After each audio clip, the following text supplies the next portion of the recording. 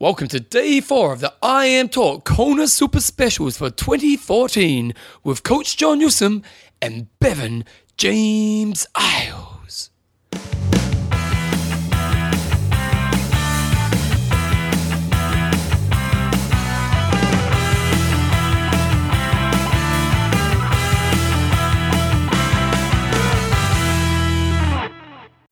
Righto team, welcome along to day 4 of the I Am Talk Kona Super Specials for 2014 with Coach John Newsom and Bevan James Isles. How you going, mate? All good in the hood, Bevan. You're all good in the hood? Yep. You're a bit gangster, are you? Always How are you feeling? Because we're actually... Okay, so what's happening, team? These shows are a bit all funnily put together. I'm sure you'll figure out as we go through today's interviews because, you know, some of them we did 3 days ago, some of them we did yesterday, some of them, you know, and so on. So it's kind of a mishmash of all the content we've created. And we're actually doing today's intro yesterday for those people listening. End of your rest day. How you feeling? Fine. Yeah. You feeling tired? No. Oh. I'm feeling tired. Yeah, good. You've had a tough day. I had a tough day. We found the keys, by the way. Yep. If anybody was worried about They're that. in my bag. Yeah. Yeah. Found the keys. They're in my bag the whole time. So I take responsibility for that. So we haven't. No, it's been a fairly uneventful day.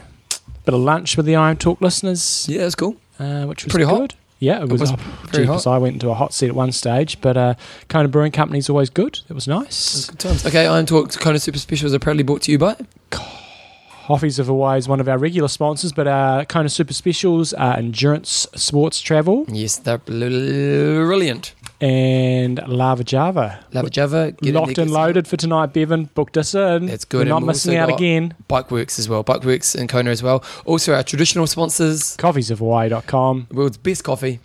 Athlinks.com. Social networking for endurance athletes. And Extreme Endurance. Extreme Endurance, your lactic buffer. Okay, guys, so in this week's show, on today's show, we've got a few interviews. So we've got Mecca. We've got about half an hour of Mecca. We've got Gina. We've got about another half an hour of Gina.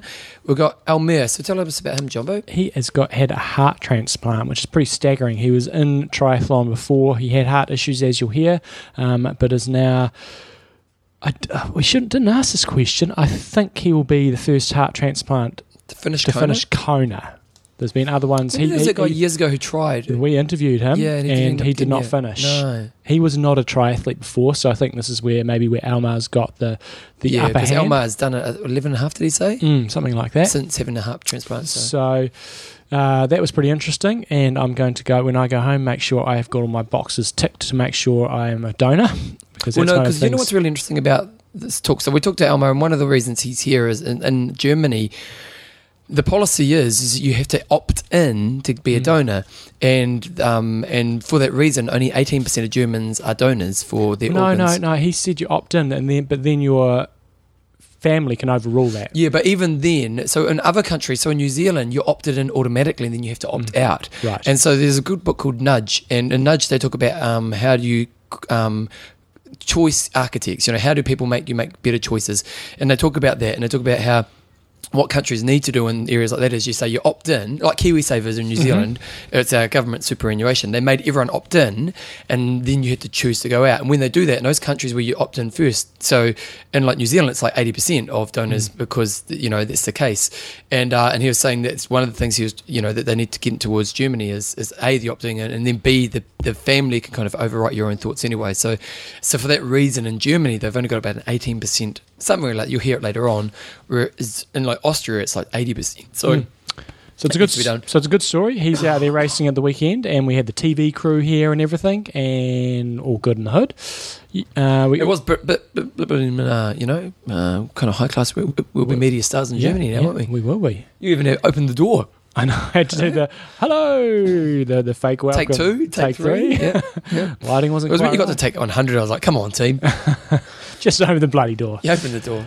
And then you're also going to insert a bit from the coffee boat and any other random stuff that you happen to have done. Yep. Did I say Dirk Bockel was on as well? Yep. So we had Dirk Bockel from Team U-Place. He's not racing, but he's always got some interesting things to say. So do you want to do our picks now? Go for gold. Okay, so it's day before race day. It's, everyone's kind of talking up the race. It's been an interesting race this year because it's the clear favourites aren't so obvious. And even as I was at the press conference, at the end of today's show, guys, I'm going to put the press conference on. Now, you can choose to turn the show off if you want to at that point. I've literally just recorded it, so there's gaps in the rest of it. Maybe we should do a finish and then you insert it. That's what I'm going to do. Yeah, don't worry, I'm going to do that. It was, you know what? It lived up to expectations. Yeah, stock standard answers, which really gave no insight. There weren't that many questions answered. So Andrew Messick got up and spoke for maybe 9 minutes, and then the whole talk took 30. So there's only about 20 minutes of talking. So, and it was probably a lot less than we've seen in the past. So, so they kind of rushed them out of there pretty quickly. So, I'll chuck it on at the end if you want to hang around and listen to that. There's, I'll try my hardest, and good luck to everyone else kind of answers. So anyway, Jumbo, it's time for your picks. So I went on to im-predictions.com, which is Torsten's one. I'm sure you'll be able to get through that from tryrating.com. Can I make one prediction? Mm-hmm. You're not going to win. Do you want to take me down? I'm looking at my picks here, and I'm going, what about... There's one person in particular who you didn't pick in the top 10. Who would that be? Freddie Van Lierde. The last year's winners, who's going to pull off a top 10. Probably the favourite. If you were going to put any money on somebody getting in the top 3, I'd say he'd probably almost be the safest money. So I just basically... just randomly picked 10 guys that I thought might come through, and I haven't got many of the regulars, so I went for first place Bevan Doherty because I want a Kiwi to win. So that was just pure bias? Yes. I put Ivan Rana in second. I think he is a legitimate Are we going to go chance. top 10 or top... Well, I've done 10. You could just do a couple. I've done this. Yeah. I had Ivan Rana, who seriously think he has a chance for the win. He was one of the fastest runners, all-round athlete. I had Sebastian Kienle in third. Those boys will run him down. Nils Fromhold, who I don't think many people pick, but he's had some great form this year. But Aronotts will run himself up to 5th. James Kanama had 6th. Timothy O'Donnell in 7th. Andrew Starkowitz will fade a bit on the run, 8th. Had to have another Kiwi in there, so I put Terenzo there in 9th. And winner of Ironman New Zealand, Marco Albert in 10th. So a bit of a New Zealand theme in there. You're not biased but at all. Man, I tell you, when I look through this field... So that's not your real picks. Really, who would you pick? No, it's pretty legit. When I'm looking through... So you wouldn't have Pete Jacobs in the top 10? No. Really? No, He's only one bad race here. Yeah, but he hasn't done anything since his last race. Love Pete. I think he's a great guy. He's definitely one that could win it. But I think he'll either be in the top 3 or nowhere. So he's one of those guys. But then when I look through who I haven't picked, Freddie Van Lierde haven't picked, should be there. Luke McKenzie could potentially be there. Nico Lanos, I think, is another definite potential for winner. And I've got Andrew Starkowitz in there. Who knows what he's going to do, but he could be a winner. Yeah, there's just so many. It's just ridiculous. So... Wow, I can't believe you haven't picked. I can't believe you haven't picked a couple of people you haven't picked. Okay, who else would you have in there, though? Okay, so if I haven't put a huge amount of thought in. One thing I found really interesting, and I asked this at the media conference today, and I got a pretty stock standard answer from Crow, which didn't really answer my question, but Vic Frodo is going to be there. Oh yeah, I didn't have Frodeno in there. Yeah, you said him Frodeno. Yeah, the ITU guy. Yeah, again, the reason for that. He's the unknown entity. I think he's going to win, or he's going to get nowhere. Yeah, but the thing about Frodeno, which makes it very interesting, is that if he performs, we can pretty much say he's going to win it. Yep. Really, without being kind of, now, have many ITU guys come over and perform in the first year? No. But the factor is, does he bring a thing to the race that makes other guys take risks earlier because they're worried that they can't let him get too far ahead? I don't think he'll be like the others. He'll get dropped by the bikers, you would imagine. So he's going to be in that second pack, and it's how much time they lose, I think. So he's going to be, I would expect him to come off the bike with the likes of Timothy O'Donnell and James Kanama and guys like that, and then you've got the guys in the break up the road. So I think that's the dynamic of the race is going to be how big a gap can they have, and then can anybody pull out a kick-ass run? Okay. And can they close it down? Okay, so I'm going to say... Oh, this is hard, John. It's really hard to pick the winner. Really hard. I would have said Kienle, but apparently he's not so sharp right now. That's the word on the street. Word on the street. Word on the street's not so sharp. So that did put a bit of a kind of, John, I'm really struggling. Tell me your chicks and I'll think about my guys. Okay. On the chicks side of things, went slightly more predictable here. Mirinda Carfrey for the win, Meredith Kessler second, Rachel Joyce third, Marybeth Ellis in fourth, Daniela Reef in fifth, Liz Blatchford sixth, Caroline Stephan seventh, Corin Abraham 8th, Caitlin Snow 9th, and Heather Wurtle 10th. And the ones that I don't have in there that I would really like to, but I just don't want to, I just couldn't figure out who to drop out. I definitely think Gina will be in the top 10, but it was just who do I miss, who do I leave out? But I think she'll be somewhere around that sort of 5th place as a guest. But I wanted to fit Daniela Reef in there somewhere. I was like, where the hell do I put her? She could win, she could get nowhere. So I couldn't squeeze Gina in there, and there was a couple of others that I couldn't quite squeeze in there, but I think she's probably the one that I should have in there that I don't. This is so hard. I can't believe how hard it is. I really can't believe how hard it is. Okay, I'm going to give you some names. I'm not sure who's going to win it, John. It's going to be, I think, top 5 is going to include Freddie. I think Alexander will get in the top 5. Mm-hmm. I think he wants respect. I don't think like to win it. I don't think I could pick him to win it. But I think if he walks away with top day 5 tomorrow, or I think he walks away with his head held high. Yep. And he's a wise athlete. And I think maybe if he deep down he knows he's not trying to win it. Like, don't get me wrong, I think he wants to win it. Mm. But at the same time, there will come a moment in a race where maybe it's like take a risk, go for the win, or you know what, get a top 5. I think he's of an age now where he'll go, you know what, be really happy to get this top 5. Let's run well. He's in great run form. Yeah, and like someone was saying the other day, he only had a bad swim in Melbourne. He ran and rode really well. So I wouldn't write Alexander off. I'm not sure if I pick him for a win, but I do think he's going to be top 5. Have I got Freddie Van Leerd? I said Freddie Van Leerd. Yep. I would definitely pick Kienle, but it's hard to know just based on some of the feedback we're getting on the street right now. I'll say Kienle. Is Jacobs going to be there or not? Ivan Rana has to be in there. Mm-hmm. And I'm going to say Frollo. I'm going to say I'm not quite sure if he's going to win it, but who's going to win it? Come on, okay, put your Frollo. I'm going to put my money. I'm going to back what you won't back. Okay, I'm going to do it. And the only reason I say that is his German races all over the place. Mm-hmm. Yeah, how many times did he stop on the run? Like bloody 3 times, and had 5 flatties, and he still was pretty. We were at 242 or something in the run.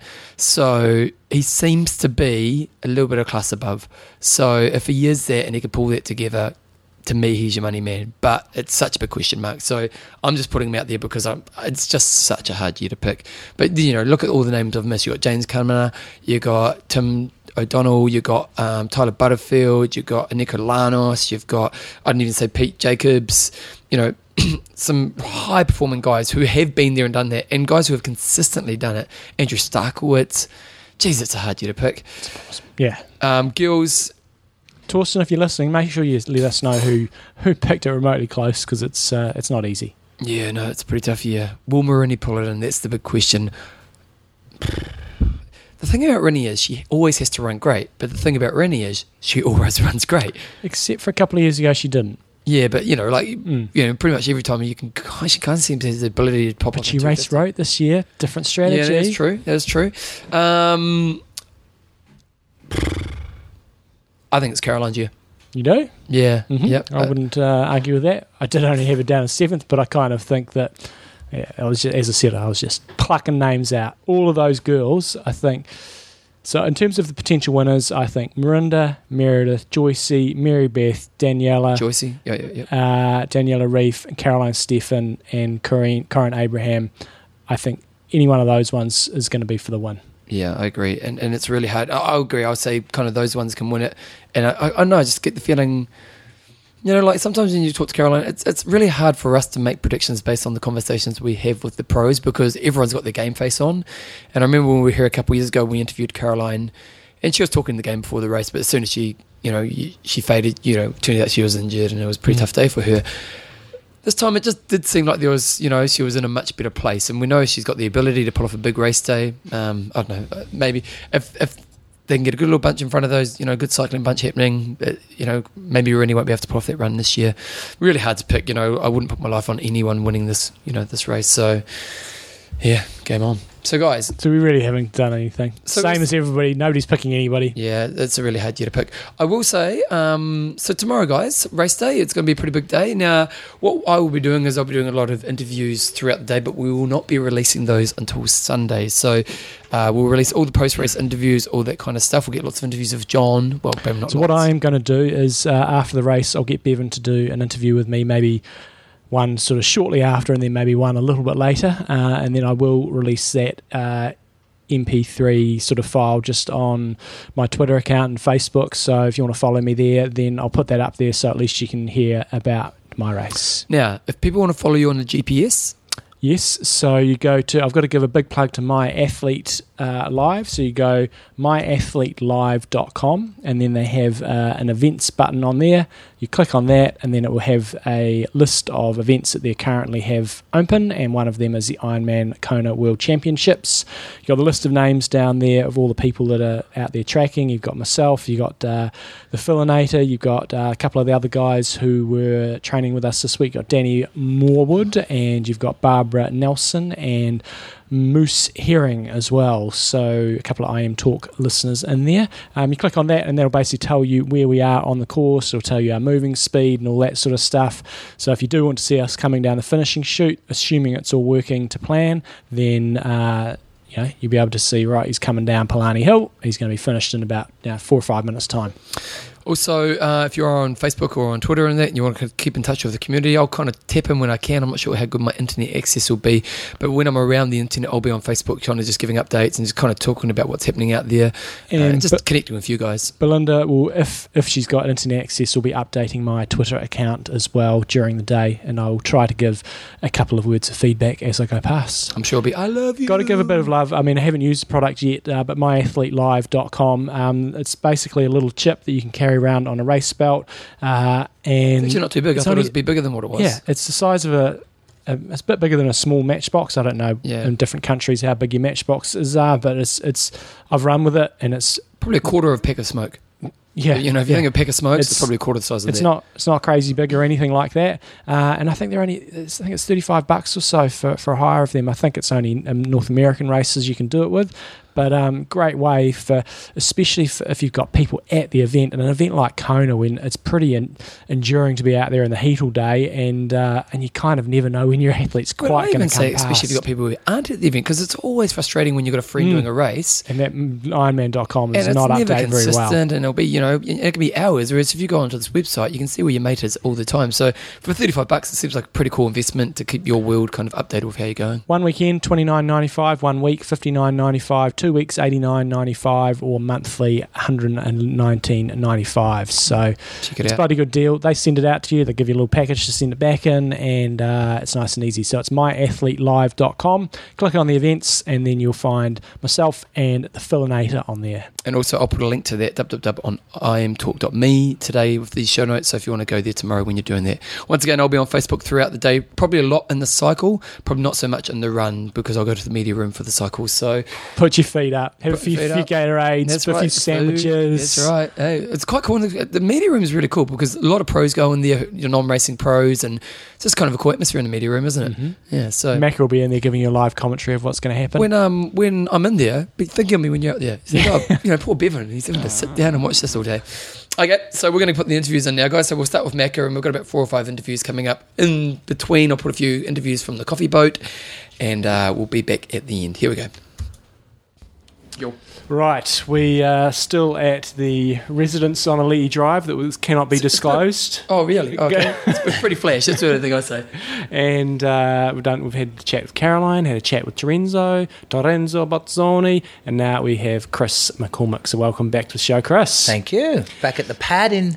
Yeah. It's all you can say is the greenhouse. It's the greenhouse. It's the greenhouse on Ali'i Drive. It's the greenhouse. It's been my home in Kona since 2008. 2008, yeah. So I think a lot of people are wondering, we've just asked you the question about, you're still racing a little bit, but you're also doing a lot of work. So how seriously are you taking the racing these days? I'm the quintessential age grouper, and I will be the quintessential age grouper for my whole life. I said, I don't think people believed me when I said I'd race triathlon for the rest of my life, but I won't necessarily be at the pointy end all the time, and I train twice a day, but definitely the intensity's not there, and like any amateur out there who works, you fit it in where you can around family and work, but work's first priority, family's second priority, and triathlon is third priority, where in years past it was, I'd have to say it was triathlon first, family, then work, So. Well, but triathlon was the job. Could I ask, there seems to be a bit of frustration around ex-pros racing age group, and I know your view as well that if they've got a job, their age group is. But what's your thoughts? I tend to agree. I actually did a race this year in Bintan, just across in Indonesia from Singapore. You catch the ferry across, and there was no elite category. And I went over with a whole group from the centre I work at, and I said, oh, well, they entered me in the age group, and I won the age group. Well, a couple of guys were annoyed, and I said, look, I don't make the rules, but I wouldn't mind racing, and if there was an elite category, I'd race in it, but I'm an age grouper. And one of the gentlemen said, it's not fair, you're a professional. I said, look, mate, I have a full-time job. I have 3 kids. I'm married. I am the I train when I can. I am as much an age grouper as you are. Sure, if there was a pro field, I would race in it and happily get my butt kicked. But there's got to come a point where you can, you know, when I'm no longer a pro. It's not my primary source of income, and and my priorities have shifted. So, what do I have to have a five years off and not race? I'd like to keep racing. No, because Jürgen's going to come back next year, isn't he? Yeah, yeah. He qualified. He qualified in Malaysia. Yeah, yeah. And someone sent us an email, was kind of upset that Jürgen was going to be racing as an age group. And I was like, well, he's 50. Yeah, he hasn't been a pro for 10 years. And if you've been a pro, you can never race again. It's hard. Like I understand. I remember Steve Larson. Both sides. Steve Larson years ago got crucified for it, and I was very good friends with Steve. And at the time, you know, the guy's had 5 children. He was working 70 hours a week, starting his own business. He hadn't raced for 18 months. He had retired, but he had all these frequent flyer miles from years of travelling. And his wife said, why don't we go? They missed coming to Hawaii. Yep. So she's like, why don't we take the kids to Hawaii? And he qualified as an age grouper, and he got slammed. He's like, mate, I'm the quintessential age grouper. I don't train. I train, well, not that age groupers don't train, but it is a matter of priorities. And this is the 3rd on my priority list, and I'd like to be able to go back. And I supported him at the time. I think there's it's as an age grouper, you're supposed to be the best in your age. And if I'm 41 years of age and I've got a full-time job and kids, then you run around, you should be able to race me. What's the enjoyment factor for you, though, when you're racing? Because I was never at your level, but when I came back to doing some racing, you're never as fast as what you were. And how do you get the enjoyment out of the racing when you're not going as fast as you used to? I don't have any issues with anyone I'm racing anymore. Not that I had issues with people all the time, but I always... You were always playing the game, but weren't you? I was playing the game a bit, but I think of it now when, you know, I did a race recently back home, and I got beaten by a young kid, guy that trains with us, Freddie Cronenberg. Yeah. And I was happy for him. It's like watching Terenzo and these guys. I'm actually legitimately happy for the guys, because I'm just doing it for me now. I don't need to define myself with a race win or by being at the pointy end. I'm quite content with what I did personally in my career, and it was never for me about satisfying other people. It was about satisfying my own inner hunger, and now I just enjoy being a part of it, and I enjoy sharing other people's journeys, and I'm not trying to define myself through race results. So I came to triathlon as a junior kid. It was never about money or winning races. It was about being the best I can be, and that still applies, working full time with the family and trying to be a good role model for my kids. And whether I'm winning races or coming 30th, it's still the same thing. I like being a part of the community of this triathlon. We've got our Legends podcast, and we've had some really good interviews with guys, and it seems to be the 2 types of guys who retire. There's a guy and a guy who takes a bit of time to find the next life, and then there's the guy who, and I don't think you're this guy, but, you know, I remember Mike Pigg said it's hard to stop being Superman. And you know, and there was this sense when we talked to Mike Pigg that this kind of overwhelming, well, not overwhelming, but this kind of sense that, you know, I can never have what I had at that moment in my life. How have you found the transition away from being Superman, if you know what I mean? And like, I know you're quite a positive kind of character in yourself, but have there been struggles? Athletically, I think I just today I did a corporate speech in Maui for a group of funds managers. Nice.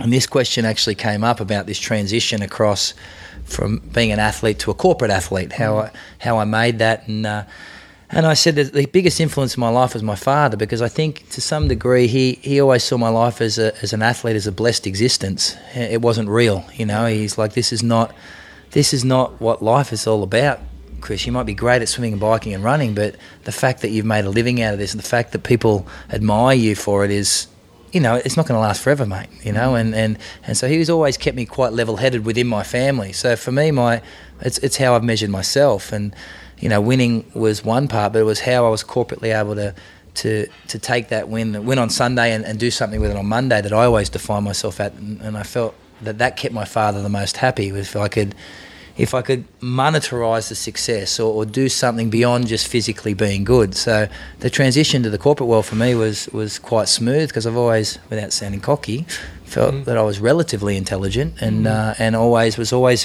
thinking, how do I take what I've done here athletically and make something of it, the next day, and so. It's the whole how do you be a successful person? Totally, yeah, and I, people always measured me in by swimming, biking, and running. The people within the industry only saw you as a triathlete, and that used to frustrate me to some degree. But now I'm happy where I'm at, and the transition across. I think there's a lot of similarities in the corporate world to the athletic world. It's understanding who your competitors are, and you find other ways of satisfying that desire to. It's a lot of problem solving, isn't it? It is, and that's what triathlon was for me. Yeah. Especially this race here in Hawaii was solving a problem that I had with dealing with this event, and it was the most satisfying journey of my life because I didn't have instant success here. I'd had instant success in many other events I did. I won a world championship 18 months into being a professional athlete, and yet this event took me 5 years to conquer. So it was, I think that problem solving part of this race has been a really good big plus for me moving out of this sport. Yeah. So what's the objective being here this week? I'm here to support friends. T's a really good friend of mine. He came last time he raced. It was 2010. We both stayed in his house when I won, and he came back. I said, "Look, I'd love to come and watch you." And obviously, working with Caroline and James, I promised them I'd come across. Caroline's never had a person here on Island that supported her in this event, and just being a part of their journey, and it's a great week to be here. I've only known being in Hawaii since 2000. I've only, every October I'm here, so it'd feel quite empty if I didn't come. Though I'm not hanging around for the party this year. I told Carolyn today that I'm out Sunday. She couldn't believe it. She's like, "What if I win? You've got to stay." I said, "Well, I've got to get back to work." It's got responsibilities. Got responsibilities, but it's I do enjoy this time of year, and it feels very, very nice. A lot of people asked me on the flight here. There was a lot of triathletes coming in across from Maui. Does it feel strange not racing? I said, no. I'm very, very content. You admire but don't desire. Yeah, exactly. That's exactly right. These guys are very, very fit and very, very ready to race, and it'd be just nice to admire from a distance. And in terms of Tanyapura, any news from Tanyapura? I know you had some camps, you had your super camp and stuff, but anything you want to promote coming up at Tanyapura? No, we have the big camp coming up for the Phuket event. We got Maria Sharapova and staying there. Really? That's got to pull some numbers. Oh, yeah. Sold out. Yeah, sold. She arrived today. She's in with us for 10 days prior to the Singapore event. Serena Williams was coming, but she just had an injury, so she pulled out of Singapore.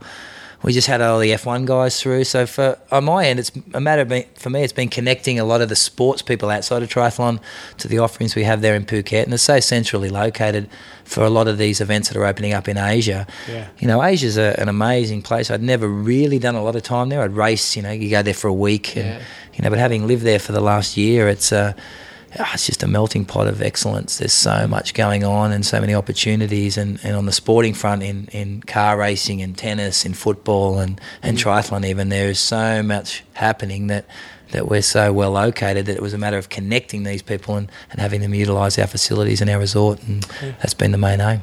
Caroline spoke pretty highly of her experience working with you as a coach. I told her that she had to. Otherwise, she said, really easy. No, but you've been the athlete, and now you're testing yourself on that kind of level. What are the challenges for you being a coach?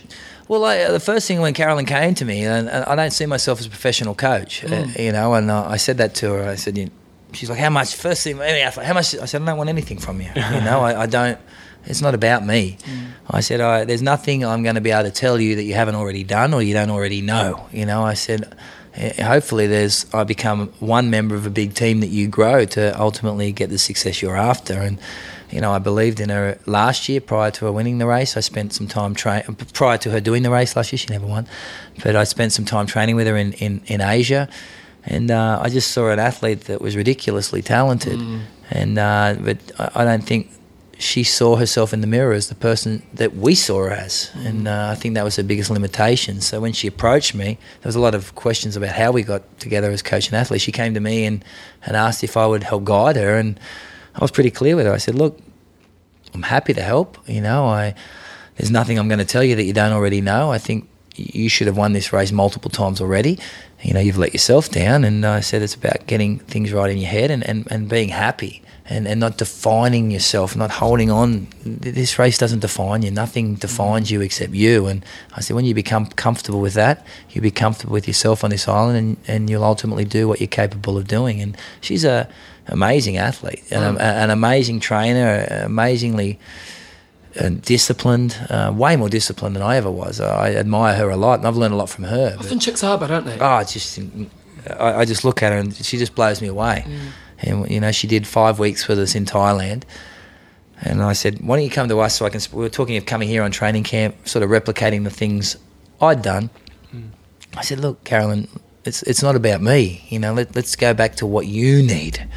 You know, I said, why don't you consider grabbing a team, coming to Thailand? I can give you the facilities to train out of at Tanyapura. We have excellent facilities. The weather is identical to Kona. We have all the stuff here that you need. And then I can watch you day on day and make sure you're doing the workloads. She came, and I've never seen a person put together, in my entire career, a block of work like that. She was incredible. Really? And every day she's like, oh, what do you think? I'm like, what do you think? You know, like, she just amazed me.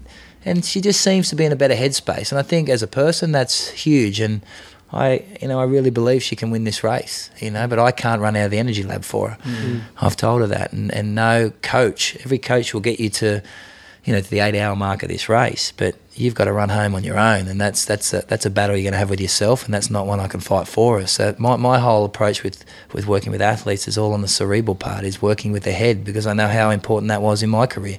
I think I didn't win this race in the early years because I didn't have the head to do it. I wasn't tough enough, really, and I was too hollow emotionally, and it wasn't physicality, because I was winning these races all over the world. It was when the big, hard questions were asked of me in this event, I had nothing there to answer them with, and that's the difference between the guys who win and lose this thing, and the girls. The race this weekend, boys. Oh, geez, it's funny. Nobody has picked this guy. You know, history shows that only one guy's ever won on debut, but if anyone's going to do it again, it's Frodeno. I think his Frankfurt race was spectacular. You know, if you're playing a safe bet, I'd take Freddie again to defend. You know, people are like, oh, well, but Freddie, you know what he's going to do, and he's going to do it. Yeah. Whether it's quick enough to win, if someone excels, they'll take him out, but he'll drop an 8:15, and if that's quick enough to win, it's quick enough to win. You know, he's consistently going to do that, but... You know, I think there's been a whisper of Sebi having some issues. If there's no issues there, I'd love to see Sebastian win. Mate, I think Rana is flying under the radar. His Austria race was spectacular. You know, I think, you know, people are going to laugh. I've said it today. I think Crowe can maybe not win, but geez, you give him a sniff and he'll win. Like he you know, take his swim out of the equation in Melbourne. He biked and ran as quick as all the boys there. So in Kona, he's never missed the front bunch. It's a non-wetsuit swim, and you put him there, is anything's possible. People are like, mate, give me a break, but I think he can do it. Oh, there's so many, but it's just ridiculous. It's ridiculous. It's like every year. But it's more than every year, because normally every year, like when you're in your time, it was kind of like 5 or 6 years. Totally. You know, there was probably 15 guys, but really it was 5 or 6 years. You want to come down to. Totally.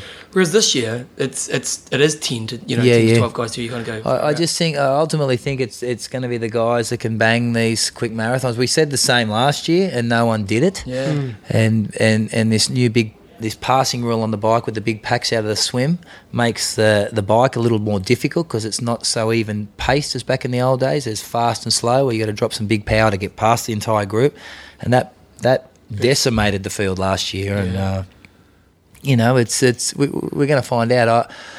I think Jan Frodeno can save the sport. I think if he was to win this thing, it's fantastic. You're an Olympic champion. You know, that really escalates the sport to another level. You know, he's the Ironman world champion on debut. He's the Olympic champion. He's married to an Olympic champion. He's a good-looking bloke. He's professional. He's the type of guy that could take this sport into the next level, because he's really the poster boy of this sport if he pulls it off. But Kona's Kona, you know. We know you've got to go out for sushi. No, we've got to go for dinner. If you're not in no rush, there's a couple more questions. I'm in no rush. So, girls' race, I know without your Caroline Barrett bias, well, obviously let's get to Caroline. No, totally.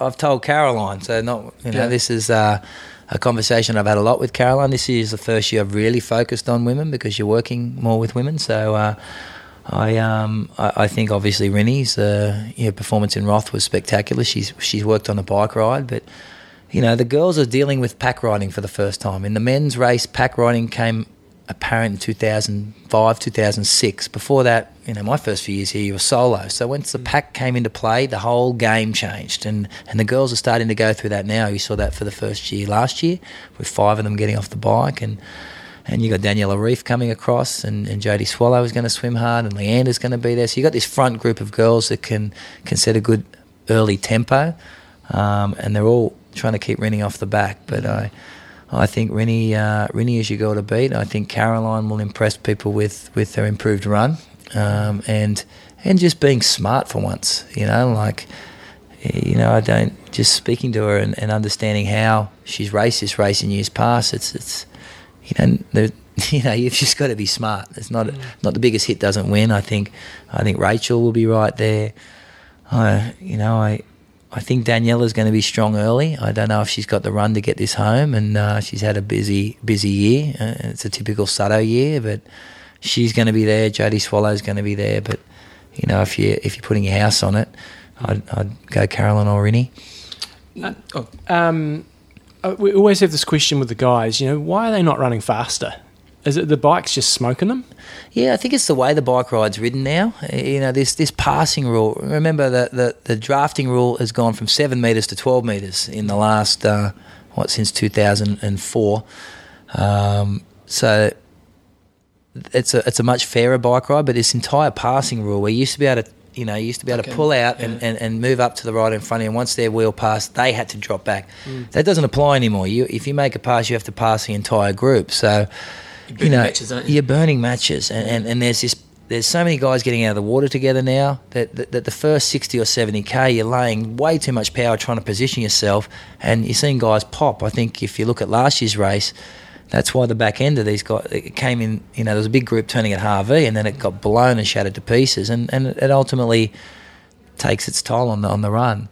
240, Mark Allen was a good runner. Dave Scott, good runner. Crowe's great runners, We talk about a different course, but, I think the guys are capable of running quicker, and they're doing it on other courses. But, I think here coming in Kona, it's, you get yourself in a position to win this thing. You start to, you think, okay, I don't want to take any chances. I know in 07 when I ran out of the lab, I was on well under 240 pace. I ended up running 41s.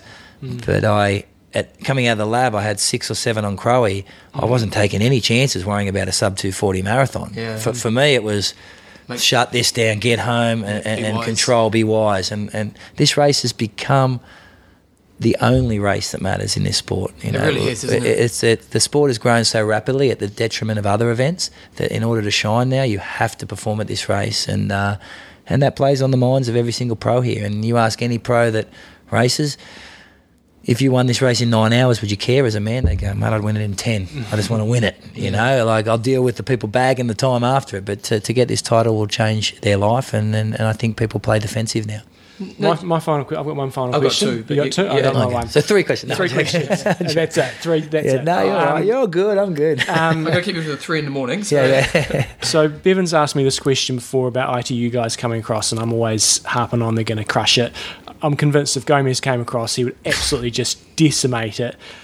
What about Brownlee? Do you think he'd make it an okay Ironman or not? Or do you think he'd just go nutbar and blow up? I think Javier Gomez could win Kona this year if he came across. Yeah. I think Javier Gomez will be the greatest triathlete the world's ever seen. He's amazing. And I had this argument prior to 70.3 Worlds. I said it to Terenzo last year. I said, mate, start winning races because this kid is unbelievable. And the only guy that's been able to take him out on the ITU circuit is the Brownlees. And I don't know if they've got the body to survive it. I know Alistair doesn't like the heat. To win an Ironman, he's definitely got the engine to do it.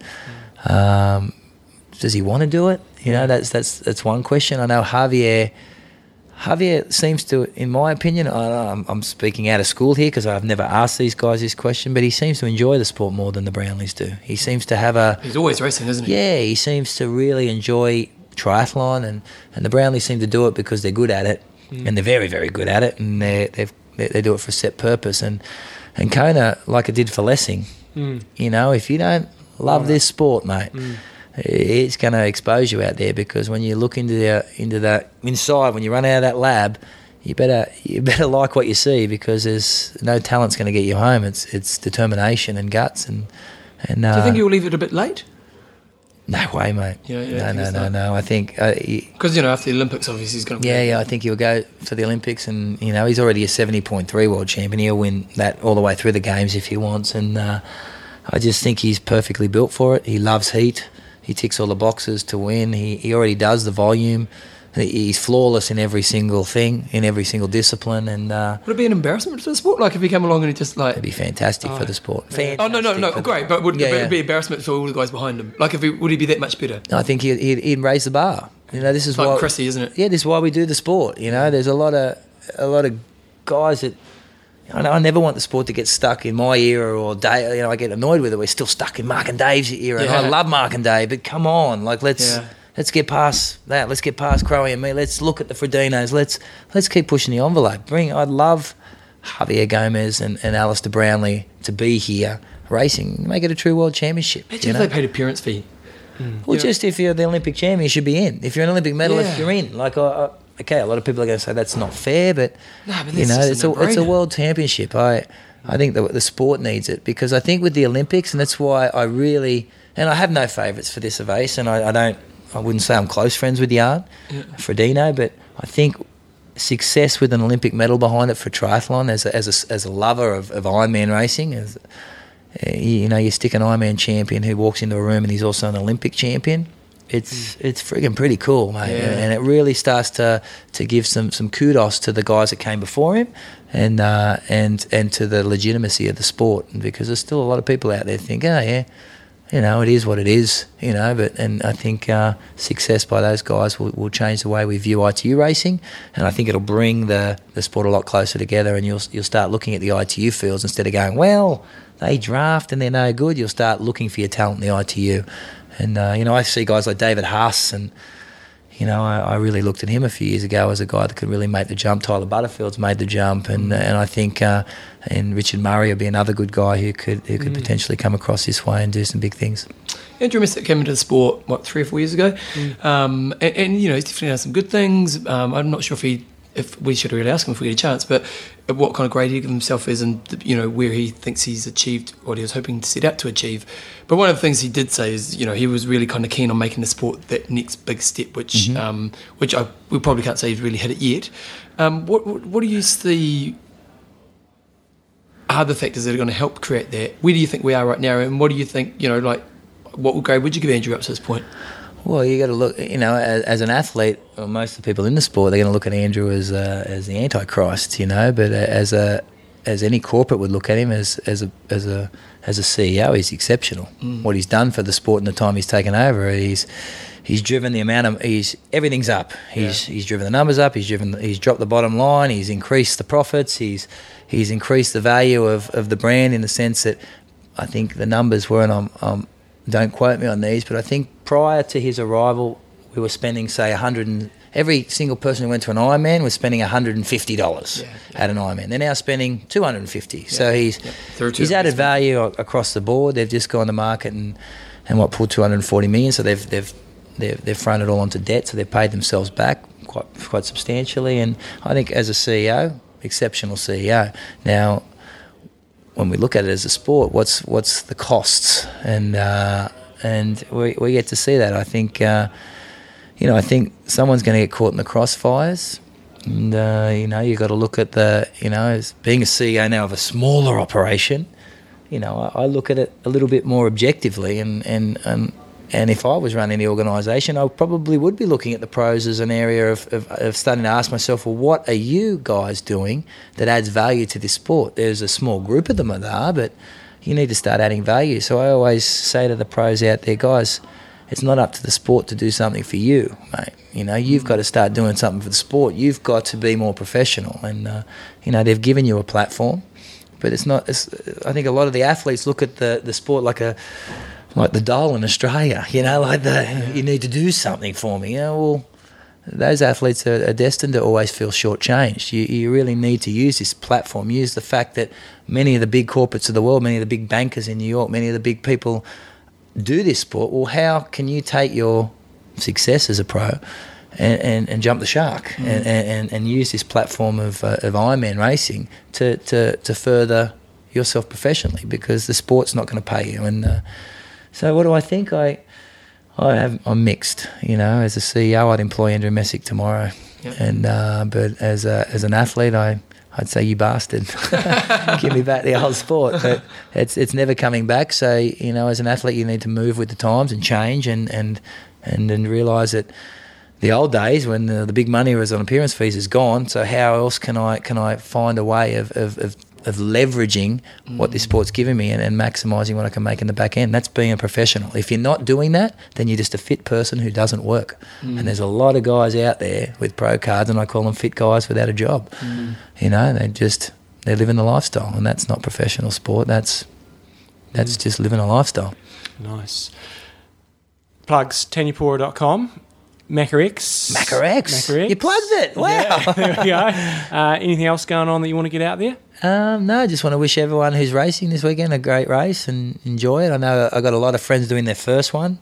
They're all anxious, and anyone who's doing their first Kona, enjoy it, because it's going to be over before you know it, and there's nothing like your first time. I still remember my first time here, 2002, with both bitter and sweet memories. So enjoy it and smile for the cameras. I was watching your I do public speaking. I use your what was the year you were radio? What year was that? 2010 or 11 was it? 2011. 10 when I was last one. Yeah. And I used that. I was watching the clip of it. That race was such an awesome race, and I love that moment in the video where you guys, you acknowledged the mark that I'm more bit. Yes. And you it was just a beautiful moment where we're about to go into battle. Let's respect each other before we go. It was just, I don't know, just thought it was such a cool moment. Oh, the shaking hands part with Andreas. Because there's this moment where this thing you both desire so much. No, well, I was saying, I bet you. No, I'm joking. $1,000 says I bet you. No, I'm kidding. It wasn't that nice. No, I'm joking. You're a soft cock.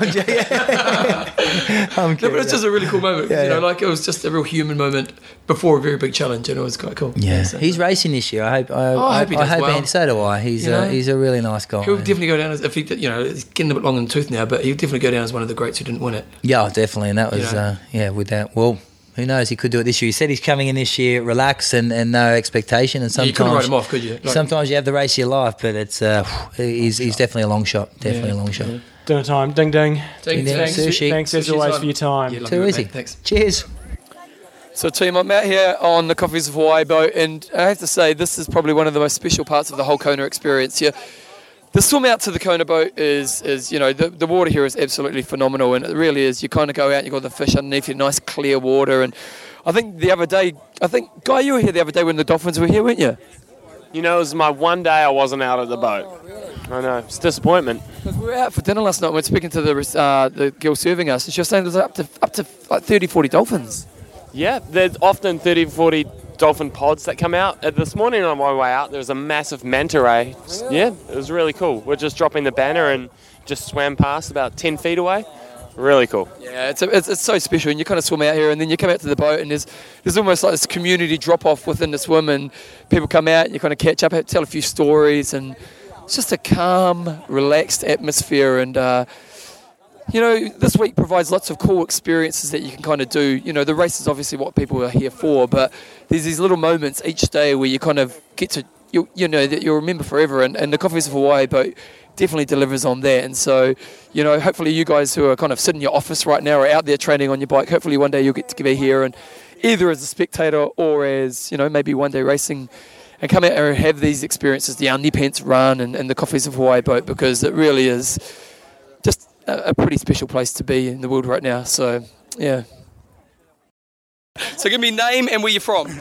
Dennis, I live in Framingham, Massachusetts. Dennis, what are you doing here on the boat? I just came out for an early morning swim. Got Ironman Florida coming up in a few weeks, so I'll get some early training in. So you're here supporting, and tell us, it's your second time back supporting, I think you said? Yeah, I come out here, take a vacation, hang out with the kids, and just get to watch a wonderful race. What's it like coming as a supporter? It's awesome. You kind of, you get the full-on experience. You don't have to be worrying about the race. You get to go to the thank God I'm not racing party tonight. Drink as much as you can. Wake up with a hangover. Watch the swim start. You got your priorities right. Now, I think you said to me yesterday that you decided last minute to come. Was that true? Yeah. I wasn't going to come, and then I looked at the flights and thought, I could make that happen. So we did. We came over and haven't regretted a moment of it. Yeah. We'll have a good time in Florida and have a good weekend as well. Okay, next up we got who from where? Tony Hodge from Sydney, Australia. Iron Gill, isn't it? Gill, 101. 101. Past 101 now, right? Yeah. No, you're always learning something every Ironman you do. So, Tony, how are you finding the experience? It's been absolutely amazing. I'm racing tomorrow morning and really looking forward to it. It's going to be hot, windy, bloody tough day, but it's going to be amazing. Are you a nervous soul? I can be nervous. I'm not nervous yet. Maybe talk to me this afternoon. Yeah. And how's your prep for the race gone? Coach seems to think it's gone okay. But yeah, I think I'm as ready as I'll ever be. I don't think you ever feel completely ready, but you just do what you can. And have you done this race before? No, first time to Kona. So what's the after us, what's the experience been like for you this week? Kind of when did you arrive, and what have been some of the highlights you've had this week? So we got here last Wednesday, and I guess the thing that struck me most was just the landscape of the lava fields, and it's just so barren out there on the Queen K. It's just amazing. You got no shelter on the bike course, so that's been something that's just blown my mind. And then it's just such a laid-back town. It's built up this week, but it's just been so relaxing and so cool to be a part of. Seeing everything start to get built up this week with the finish line, and it's just incredible, just amazing to be part of this history. And this is the birthplace of Ironman, and it's just such a privilege to be a part of that. Well, what about the social side of this week? Tell us about, have you been meeting up with new people? Have you been getting out amongst it, kind of hanging out with your friends, triathlon friends and stuff like that? Yeah, we came out with Tri Travel, so I'll give them a plug. They've been very cool.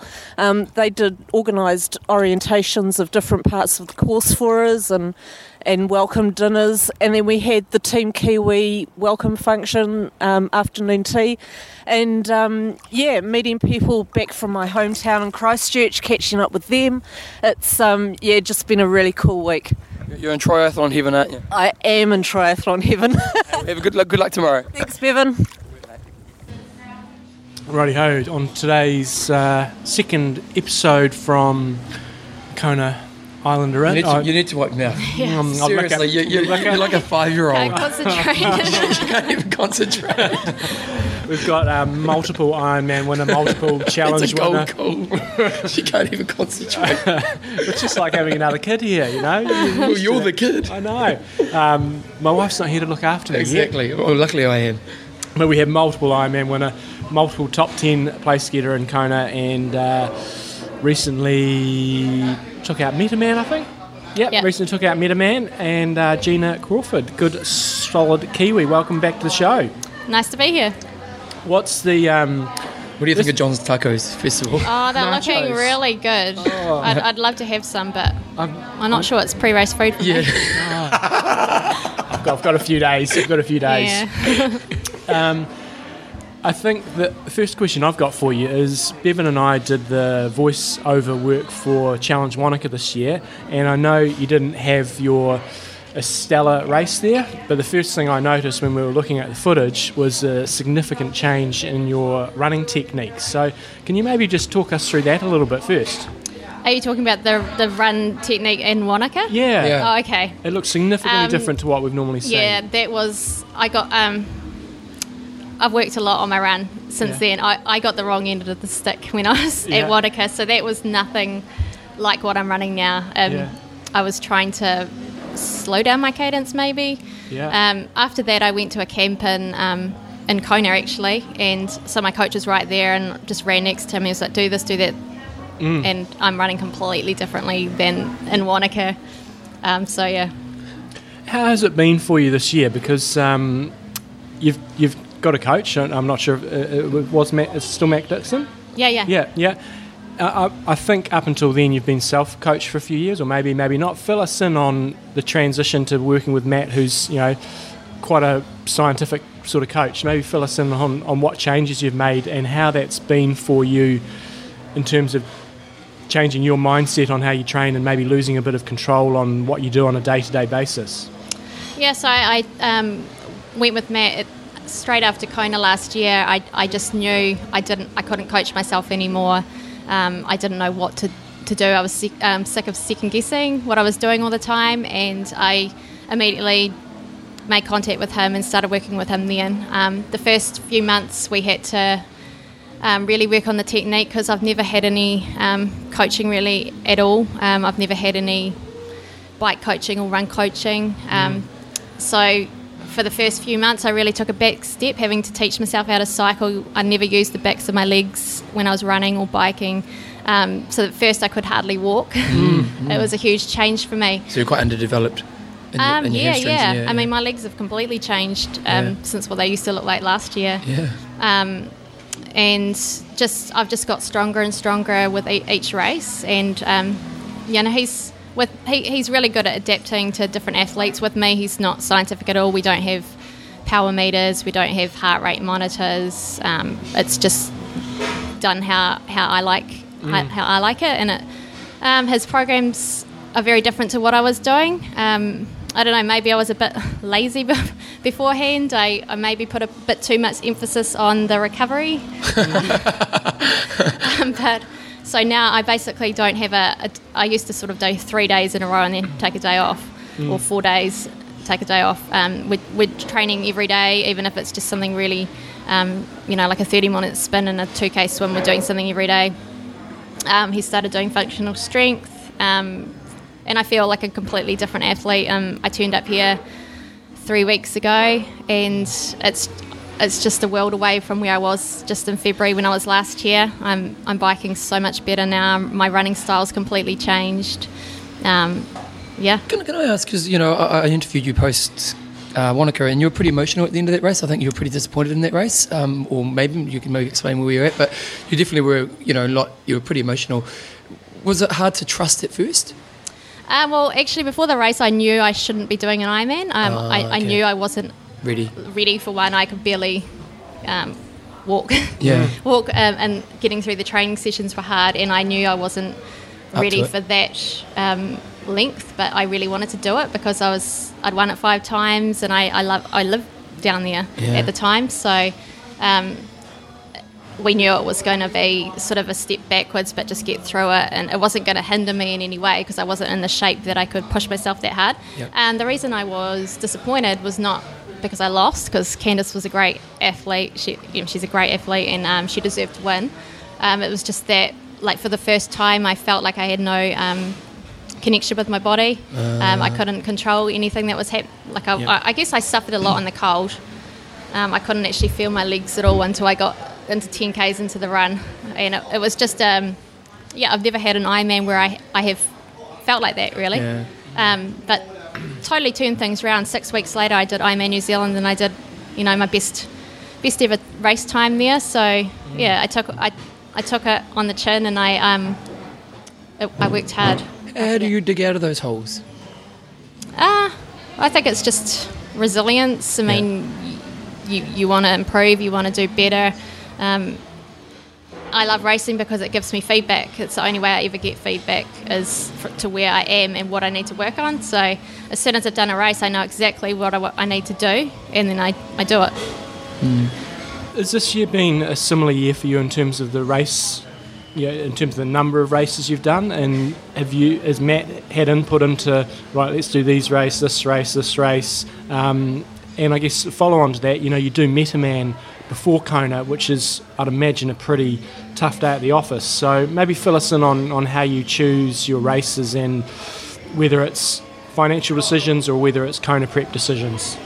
Yeah, I mean, Matt would love to see me race less, but unfortunately I'm just not in that financial position where I can do that. So I race, to make money. But saying that, we've thought very carefully about what I'm doing, and when I did the Metaman, it was a very controlled race. I didn't push myself. Took no risks. I recovered really easily from that. Before we did that race, we did a huge block of training, so I went into the race really tired, didn't rest up, came out of it and felt really good because I hadn't had to push myself at all, recovered really well, went straight to Australia, got straight back into the training, did another really good block of training, and then did the 70.3 in Sunshine Coast, which he didn't really want me to do, but I was there in the Sunshine Coast training, and again it was a matter of just not resting for the race. If you go into a race not rested, you can't really do much damage because you're doing a half Ironman at Ironman pace. So that's what I did. I had a really good day, and I could see that where I am is exactly where I need to be for what I want to achieve at this race. And I've always trained myself to be sort of consistent in every race. I've trained myself to be listed the same training program for every race. Matt's completely did it differently. So the only time I've done big mileage was after Frankfurt, so July, August, September, little bits of September, and I really responded really well to that. It's put me in a completely different place than I have been at any of the other Ironman races I've done this year. So can I ask, it seems like you're saying there's been this massive physical change, I'm now hamstrings, my legs are changing, my style's changed, so there's this big physical aspect to the way your body has shifted in the last 12 months. What does it do in the way you race the race? How does it shift your race strategy?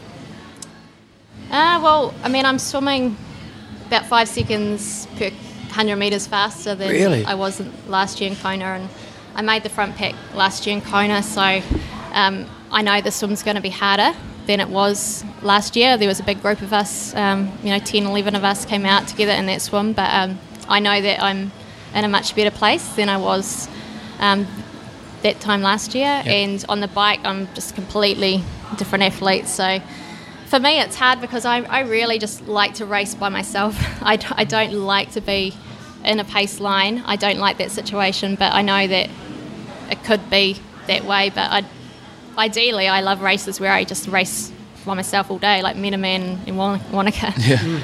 But so what is your expectation on Sunday? Not Saturday, Sunday. Hopefully we're kicking back, relaxing, enjoying some R&R. What about what it's like in that pace line? Because you were there last year, I think, until the climb up to Harvey. So is it how do you find that? You don't like it, but is it quite surgy and quite on and off? Sit down, Bevan, it's not going to plug in. Okay, I thought, don't worry. Yeah, last year it was, for me it was really surgy. I was just hanging off the back of that pace line, so every time we went over the roller, people were going on their downhill, and I was like number 10.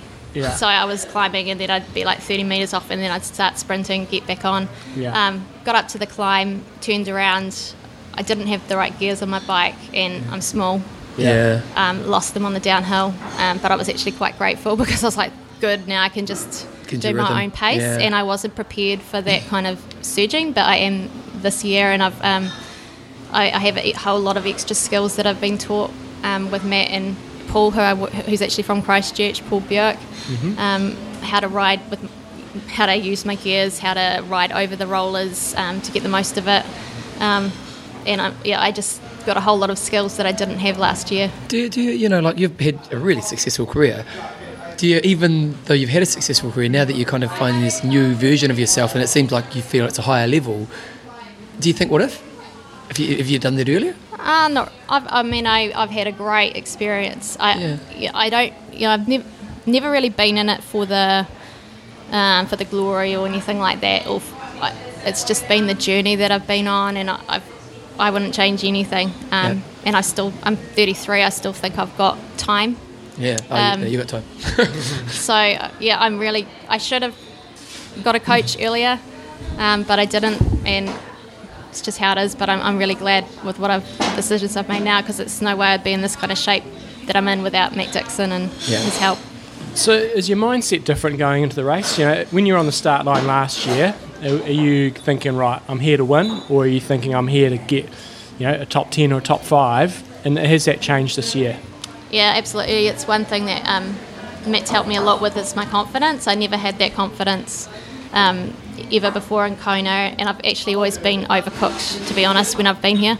And I've always felt like I'm just holding on to that, trying to get through this race, whereas this time I'm in the form of my life right now. So I feel a lot more confident. And you're right, it always has been, let's just try and make this top 10, and I've 3 times in the top 10.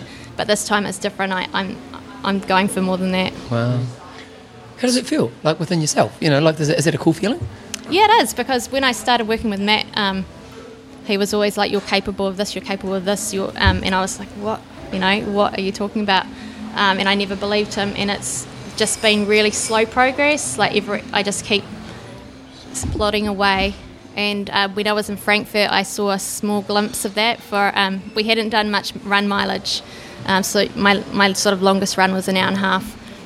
But for that first hour and a half, I came off the bike about 10th, and I ran, and I was just running. I got myself into second, but it was like I was floating. It was my husband looked across the river and was like, "Who is that?" Like, because that was the first time I held the run form that we'd been working on together. Yeah. And I just felt like unbeatable on that day. But it was a 4-lap course. I didn't. It got really crowded. It was 35 degrees. Instead of maybe stopping and getting some aid, some drinks, I just ran through if I missed it. That came back to bite me in the end. But you know, but it gave you a sign of it gave me a glimpse of what Matt had been talking about with me, and just. After that, when we started working on the run mileage, my runs just jumped up a little bit more, and I think that I can hold that sort of pace for longer than what I did in Frankfurt. You're in a bit of a unique position. We know that a number of the guys, you know, they've got families and stuff, and they've got to work around that, you know, lifestyle. It's different for the females. It's not, actually, I don't know, maybe you can answer this, if there's any other sort of top 10 females that have got kids. How do you work that in? Well, I'm really lucky that we decided to come back into the sport with the help of my husband. It was he works with me. We're a team. So he's given up his job to help me do this, or else I wouldn't be here at all. But it's only been the last 2 months where I have stepped away from being maybe the biggest carer of the family. And just really focused this last couple of months on doing the best job as an athlete that I can do. But certainly when I first came back into it after having my son, I wasn't very serious. It was just, I loved the sport and just wanted to get out there, but I wasn't doing the training that I used to do. I had some really good results, but it was kind of a surprise. I feel like I've just sort of stepped up the last 2 months. He's now 3. So he's much more independent and he's happy. Can I ask, you know, like, it's an interesting life where you're spending all your time with the one person all the time, if you know what I mean, because you guys travel a lot together and, you know, there's these big chunks where you're moving and kind of the stress of those types of things. What's the key to making it work in a relationship? I mean, it is hard. We live on top of each other and we have our arguments and things like that. But I don't know, it has been stressful, but as I'm the main provider and it's financially very stressful. But I guess not many people would get this opportunity in life to be able to do something that they really love and they're really good at, and to have a husband that supports you to do that. And I don't have, it's not going to be forever, you know, how many years I can do this for, so we'll just make the most of it the time that we do have. So if people are keen to follow you, you know, I think you're a bit of a Twitterer. Yeah. Matt, what's your Twitter handle? It's Gina_Crawford. Yeah, cool. And I saw you last night at the SEPO team launch. The SEPOs are going to be out there smoking it on Sunday. Your one. My one on Sunday. You should probably do it on Saturday. I should do that on Sunday. Got to get that race day right. But where is everybody? No, it's like my worst nightmare is I get the day wrong. Oh, imagine that. And who else are you working with at the moment, and anything else you're looking to promote? SEPO's my longest and, you know, maybe sponsor, and I'm lucky to have them, and they're just the best supporter of me. I've got Power Bar. I've been with them for a few years now, and I've I used to struggle with nutrition problems. I haven't since I've been with them. Rolf Prima, my wheel sponsor. Yep. I've just started a relationship with Sowers middle of this year, which is a women's specific triathlon clothing company. Yep. I'm really enjoying working with them. They've just been the greatest, like making my race kits to exactly what I want, and that is the best. Essex New Zealand for my shoes. Just started working with Cobb Saddles. SRAM Racing, who just helped me out with my bike this week. Kiwin, New Zealand pedals. Yep. Yeah. Nice. Can I ask, do you get much local support? Like, you got businesses who back you in New Zealand? Or, do you get much of that stuff in New Zealand? No, that's one thing that we have been trying to get is a New Zealand sponsor. Corporate kind of sponsor. Yeah. I feel I need to win Ironman New Zealand, and I just can't do that so far. So yeah. Have you not won? I thought you won it once. Oh, I have once. Yeah. Got to do the 11 times before you get any respect in New Zealand. Hey, Cam Brown ruined it for everyone. And so what do you do? So today is Tuesday. What's your sort of layout for the rest of the week in terms of your taper plan? Tomorrow I've got a bit of a bike. It's not 2 hours. Tiny run off, like 10-minute run. Yeah. A few sponsor commitments on Wednesday, and then Thursday I just do a little jog, and then we've got the pro briefing. Yeah. Friday I just do a little bike ride and a swim, and race day on Saturday. Can I ask, outside of race day, what do you enjoy most about Kona Week? Outside of race day? Yeah. Maybe this Team New Zealand thing. It's great meeting the rest of the New Zealanders here. I mean, I've been travelling for quite a while, and it's good to meet up with some fellow Kiwis and just talk to people and Talk about football flat. For our flats, Mighty All Blacks. The All Blacks, how the All Blacks beaten at the weekend. We're looking for a dual Kiwi victory at the weekend. Bevan or Terenzo take out the boys, and Gina all the way. Is there any other? Is Mel Burke? Is there any other Kiwi girls racing? No, just Mel. Yeah. Yeah, there you go. 1-2 in the girls, 1-2 in the boys. Job done. Yep. Lock it in, Eddie. Lock it in, Eddie. Well, that's Australian. This is true. Awesome. Well, thanks for your time, Gina, and we look forward to seeing you out there cranking it on the Queen K. Cool. It's been good being here, and you guys brought me luck last time that I talked to you. It was way back in 2008. Was it at my old house? Was it? Yeah. It was in the bedroom. I talked to you, and then I went on to win Ironman Western Australia. Well, there's a sign. Yep, it's happened. We're claiming it. We're claiming it. That was in my smelly bedroom. Remember, we had one mic. Oh, you poor thing. I feel sorry for you. Yeah. You're emotionally scarred from it. I need to get rid of the pain. Good stuff. Thanks, Jenna. Thank you. Good, mate. Okay, so we've got Craig Gruber from Sydney, Australia. How you going, mate? Good, mate. How are you going? So you're racing this weekend? Yeah, I'm racing with Sean McNeil. We're doing the... We're here, and we got an invite. We weren't able to tell you on the show when we spoke last, but yeah, Sean and I are racing this weekend. So how's all the prep gone? Oh, it's been going great, mate. Fantastic. Our bike is going really well. I suppose that's the one we're most worried about because of the time we're going to be out there. And yesterday the winds were blowing quite hard, so yeah, they did. So hopefully they calm down for Saturday. You're obviously a pretty fit man yourself, and I know this is a bigger journey and all the rest of it. But physically, what's the challenge for you in this? Because it obviously is a lot harder than doing an Ironman by yourself. Physically, it takes a lot out of me, but what I get out of it is much more than what it takes out of me. So I was talking yesterday about it, and when it's complete, it's a deep satisfaction, and it's a reward for Susie, my wife, and Russ and Luke, who trains with us, and he's competing this weekend as well.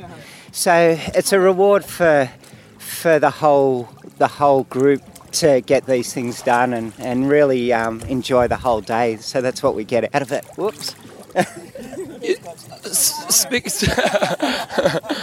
It's all very exciting here right now. Hey, so in regards to the fundraising, how that's going? Yeah, we've had great support from the triathlon community. and just the whole people in general, mate. I was on a surfing trip in Sumatra.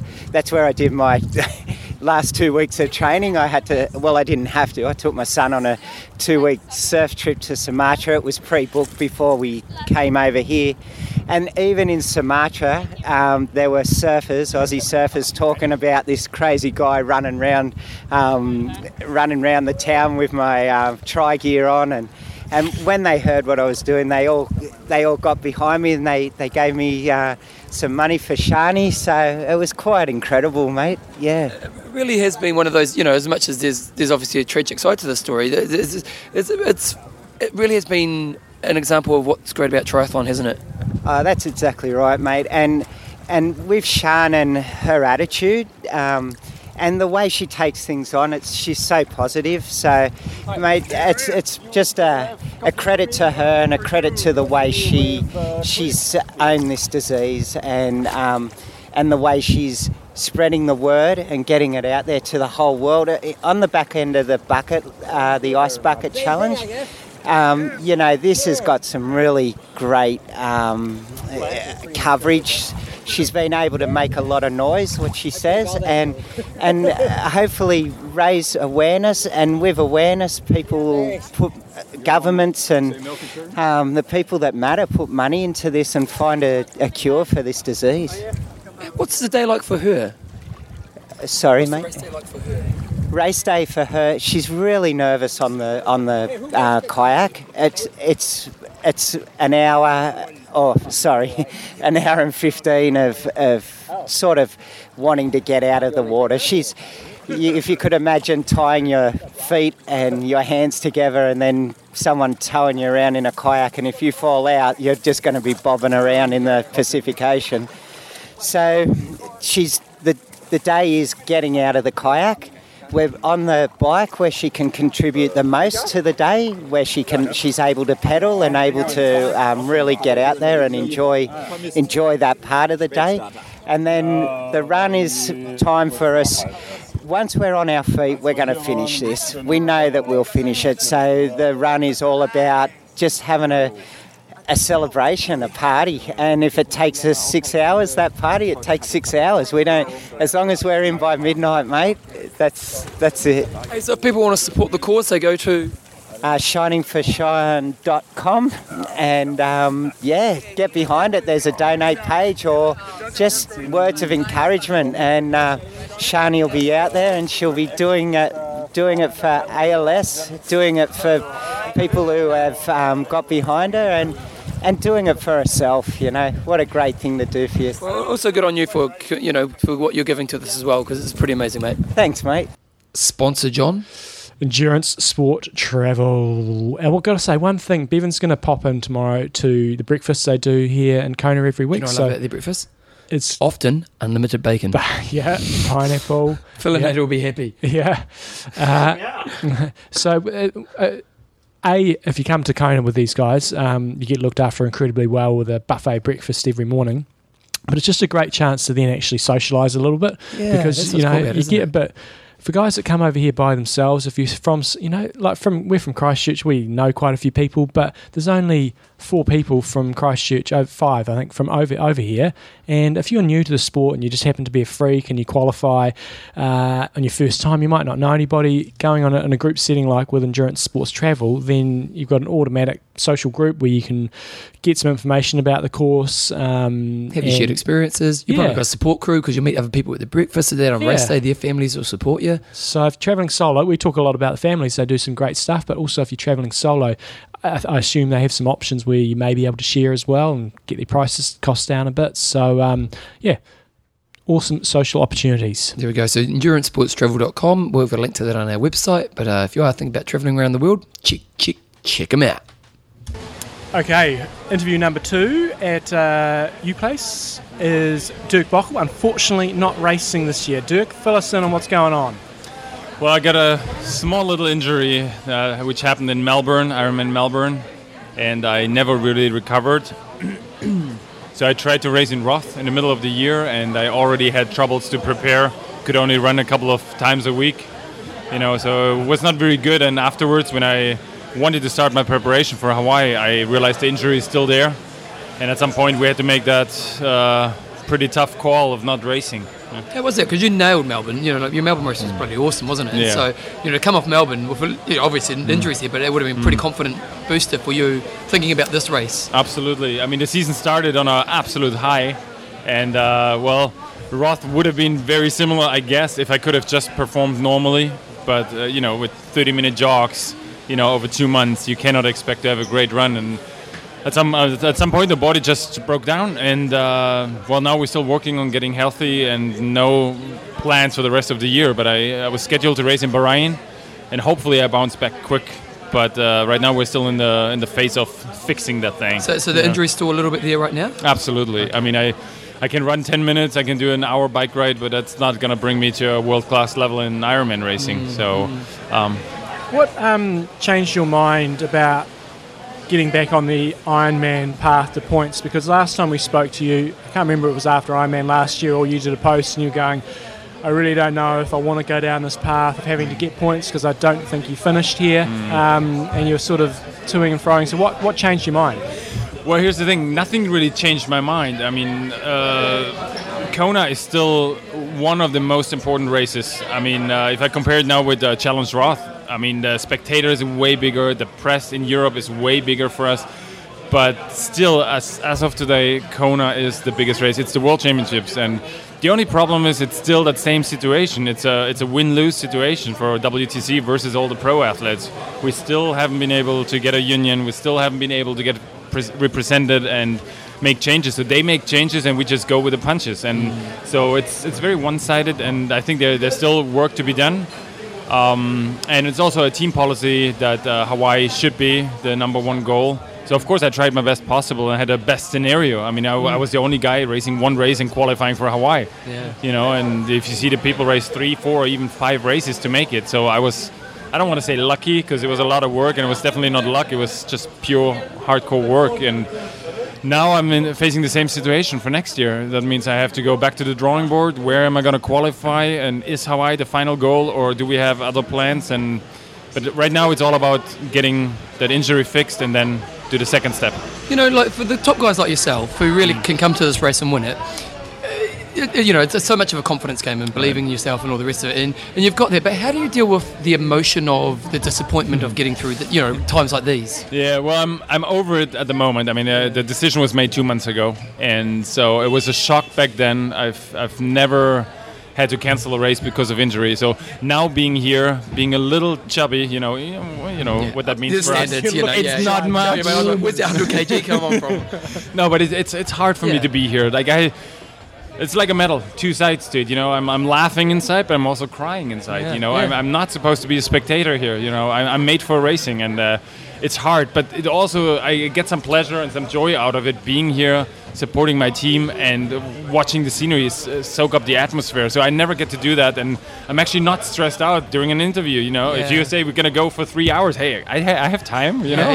So, but of course, my heart is racing, and I'm still a racer. I still have bunch of years left in me, and that's why I want to get back to it as soon as possible. And Kona will be probably a goal for next year as well. So we were talking to Marino the other day, and he was really explaining, look, for this sport to advance forward, we need to get some sponsors, outside industry sponsors. Absolutely. I know you guys have got BMC, but you've got UPlace. How do you guys bring value to those guys when I don't actually not 100% sure what they do, and how do you guys bring value to them?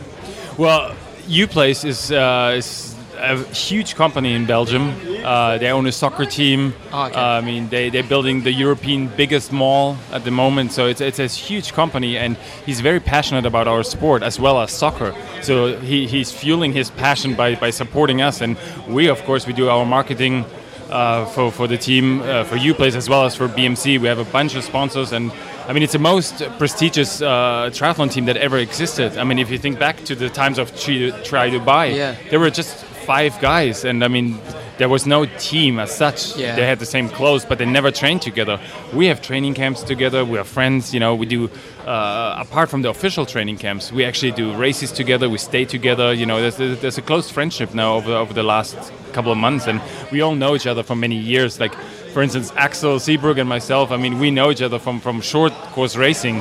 Remember the Olympics when we attacked together, and I mean, it's really cool. It gives us a bigger platform to dance, I would say, and also for the sponsors. I mean, instead of sponsoring just individual athletes, you have a whole team. So I think a lot of companies will follow that thought of having teams. I mean, if you look at the Commerzbank team, if you look at different movements right now, so I think we will see more teams in the future. Looking at this weekend's race, the men's race is pretty interesting this year. What are your thoughts on the race? Yeah, I've seen a couple of pictures. You just talked about Marino. I mean, he looked like $1 million. I saw a picture and man, he's fit. Well, he looks fit. So I believe he had to race a whole lot to get here. So I actually crossed him out of the top 3. Okay. And so we all have the same struggles to go through. I mean, he had a special struggle coming back from injury, 0 points, racing a lot.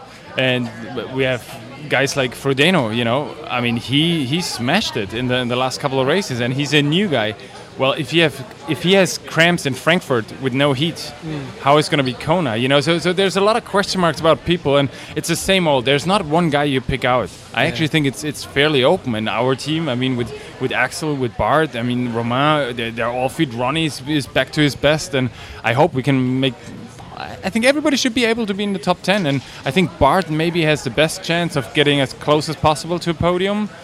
I have him very, very close to the podium in my thought at the moment. But, you have 15 guys that can be on the podium. There may be 5 guys that can win, but never underestimate anyone. It's Hawaii, different rules out there. Depends on the day. If it's cloudy, there are different people, temperature's low. If it's windy, you have different people. So it's hard to name names, If you were racing this and let's say you get to the end of the Queen K, how would you be approaching it there? Would you be trying to be a part of the fireworks going up to the Queen K, or would you be sort of tending to hold back a little bit and back your run? If it was a scenario like last year, how would you sort of play your cards? Well, last year was a different scenario. I mean, I was off the bike in 5th. I was running sometimes in 4th. And at some point, I was one of the 25 guys that threw up because of some funny drinks we got served. But if I would be in the same position, I think I didn't do a very smart bike race last year. I would change it a little bit. I was too far back when it actually started with the fireworks going up the hill. I was too far back, and by the time I got there, I had to get so much energy invested to make it. So I think I lost a little bit of energy there, but unfortunately, we never know how good it turned out without sitting on the side road throwing up. But I had 2 crappy Konas now. One time I broke my hand, the other time I ride back in the ambulance. So this year was clear. I mean, we got to be 100% or we're not going. I mean, being 85% in Kona, nobody's going to happy. I mean, I had a bunch of top 10s. That's good. We want more. I want more. Oh, well, I'm looking forward to you cheering me on the sidelines, the rest of your team. Give me your approximate finish time so I don't stand there for hours. Yes. It's going to be sub 9. Yeah. Really? Yeah. Wow. That's Holy the plan crap. Anyway. Man, then it's you're nice to have good fit. plans. Very good, very good. Hey, enjoy the day. Good luck to get back into racing. We'll hope Thank to you see very you much. next year and really be looking for that win that I know I you hope desire so. so hard. If people want to follow you, what's the best way to do that? The best way is following me on Twitter and Facebook. I just promoted my book and my new training camp in Tuscany, so I'm doing a very interesting thing that doesn't exist, a training camp, but an extremely high-end, also for the non-triathletes, for the partners, a Michelin star chef. We have masseuse, we have meditation classes, we have all kind of stuff, cooking classes on top of it. I mean, apart from all the training, the bike fitting, the mechanics and all that stuff. So it's going to be absolutely high-end Tuscany, so check out liveandlettry.com. Thank you, guys. Scott Molina, are you listening? I think that sounds like your kind of gig. Yeah. There we go. Live and Let Try. We'll put a link to that on our website. Awesome. Thank you very much. Brilliant. We interviewed him the other day, and he is actually wearing the oranges and new black right now. Guy Crawford on the Coffees of Hawaii boat. How you going, mate? Yeah, not too bad. I was a little late this morning, but Apparently you may have had a big night last night. big night, medium night. Medium? No, it was pretty big. Yeah. Because the Blue 70 party was last night, wasn't it? It was an industry party from 5 till 7 that went till 10:30. So was it schmoozing, or was it schmoozing and then gets to party point? Yeah, pretty much smoozing, a little bit of World Bicycle Relief, and then a little bit of partying. Nice. Everyone likes to finish a keg. You come back every year pretty much, don't you? Yep, I've been here since 2005. I'm like an old hack. You really are, there's no denying it. Hey, does anything really change, or for you the experience is pretty much the same every year? The experience is similar, but there are changes I notice year to year, like the population increase. This year especially, more so than any other year. I think there's a lot more just foot traffic coming through. So, and at the boat, out on the Coffees of Hawaii boat, it's gotten a lot busier out there. More people are recognising that it's there, and just the general population growth. What do you do on race day? Every single year I've come down and I've sat on that brick wall for 4 hours. That makes you realise how much you need to pee. Like, I can't move until the last swimmer gets out of the water, and you have to secure your spot. And you jump in the water and pee, is it? I can't off that brick wall. I want to leap in there quite often, but you just close your eyes. Who are you picking for the men's and female race? I've been asked this question a few times. I think the men's race is really, really hard. I think you've got 15 guys that can win it now. It's really exciting. I'm hoping it's a hard day. But to answer your question, I can't answer your question. Yeah, no, I'm with you on that, mate. What about chicks? Any chance on the chicks? Reef and I don't know. It's another hard question. Which is good, but isn't it? Up until this point in time, it was always kind of going to be 5 guys. But whereas now, the field's getting stronger, which is good for our sport, isn't it? Yeah, it's super deep. All the young guys, all the ITU guys, coming across. It makes it for exciting races. It's good to have Olympians here, I think. Yeah. Well, good luck. Blue 70. Thanks. Rock and roll. Good luck. Podcast. Thank you. Bevan, it's all big time now. I'll tell you what, German TV's even here. I know. We had an email. It's serious. We had a Facebook, actually, a Facebook message from Philip Sassy, and he said, got to get this guy Elmar Sprink on, and I probably pronounced that incorrectly. We'll find out in a moment. And I'm thinking, who the hell is this dude? Yep. And read his story. It was pretty fascinated, so we've got him along here. So first up, let's make sure we get the pronunciation of the name right. Can you give it to us so we get it right? My name is Elmar Sprink. In Germany, it's Elmar Sprink. There we go. Sprink. Right, we've got that. This is going to be an interesting story, so we'll see where it leads. I've told you you're born on December 26th, 1971. This is your life. This is your life. And you've before we get to the interesting part of your story, maybe tell us a bit about what life was like. You were into triathlon, you did some racing in the Bundesliga, I understand, and it just sounded like you were right into your sports. Yeah, I started with a triathlon in 2004. Before, I had no really sports career. I was like everyone in Germany, I was playing soccer very long, and then I got to my 30s. And then doctor said maybe I get some back problems, I should go swimming. I hated swimming, but I started swimming and I bought a bicycle. And then I started, because I loved running. Even for a soccer player, running is not that, because people normally hate running. I loved running. I did some runs, and then in the end I ran a marathon. And in 2004 I made my first triathlon. And in 2005, I started the first time at Ironman Frankfurt.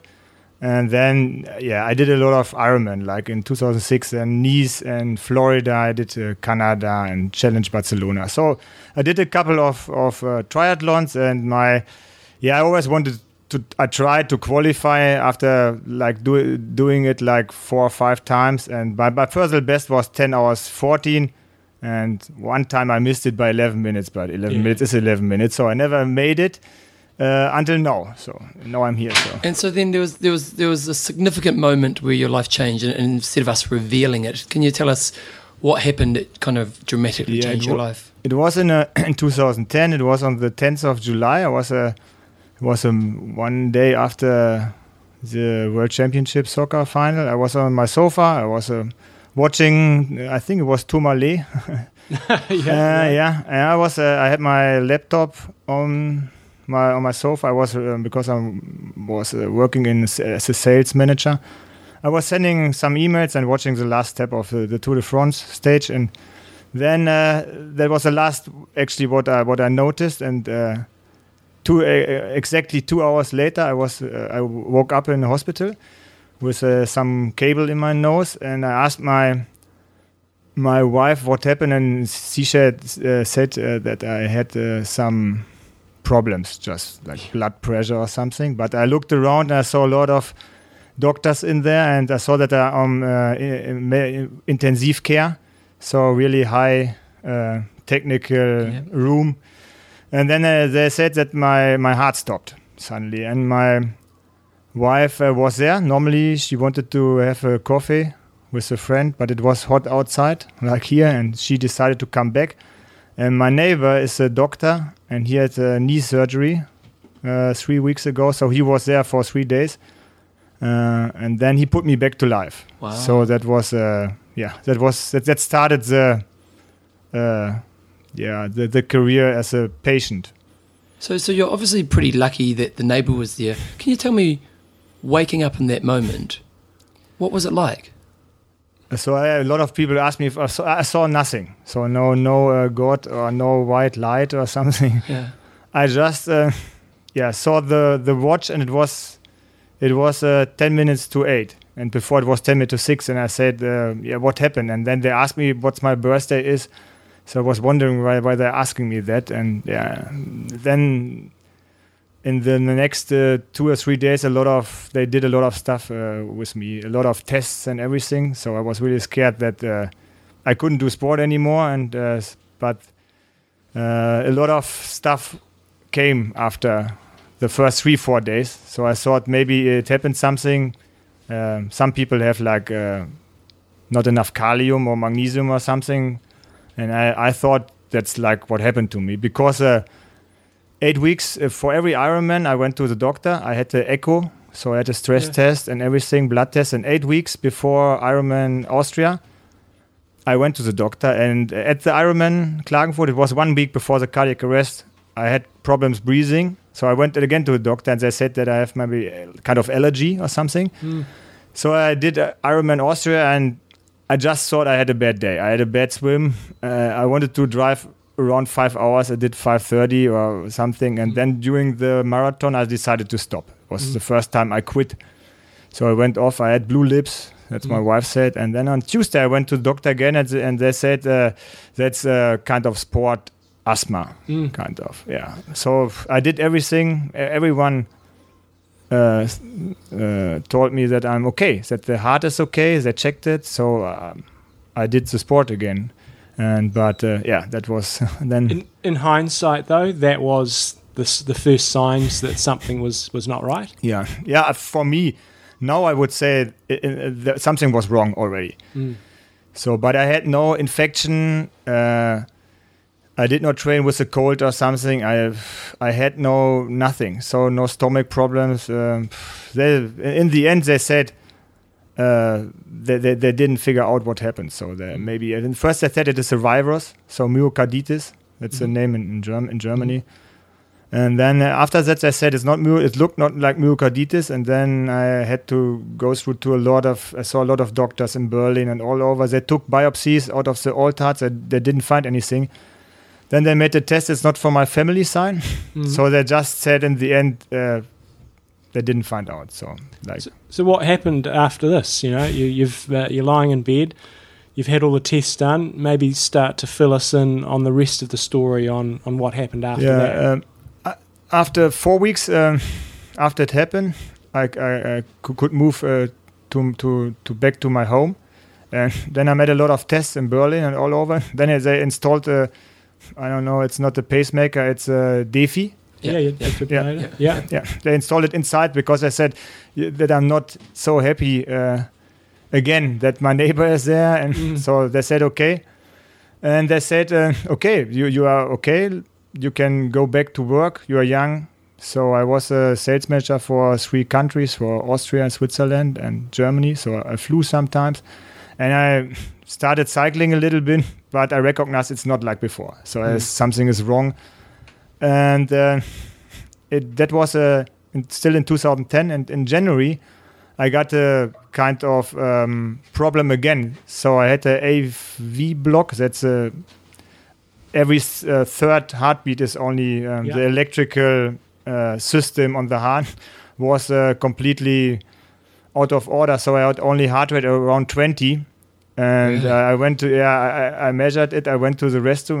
I noticed something is wrong. And Defi would have just done something about 200 or something. So not it was not blocked. For the low end. Yeah.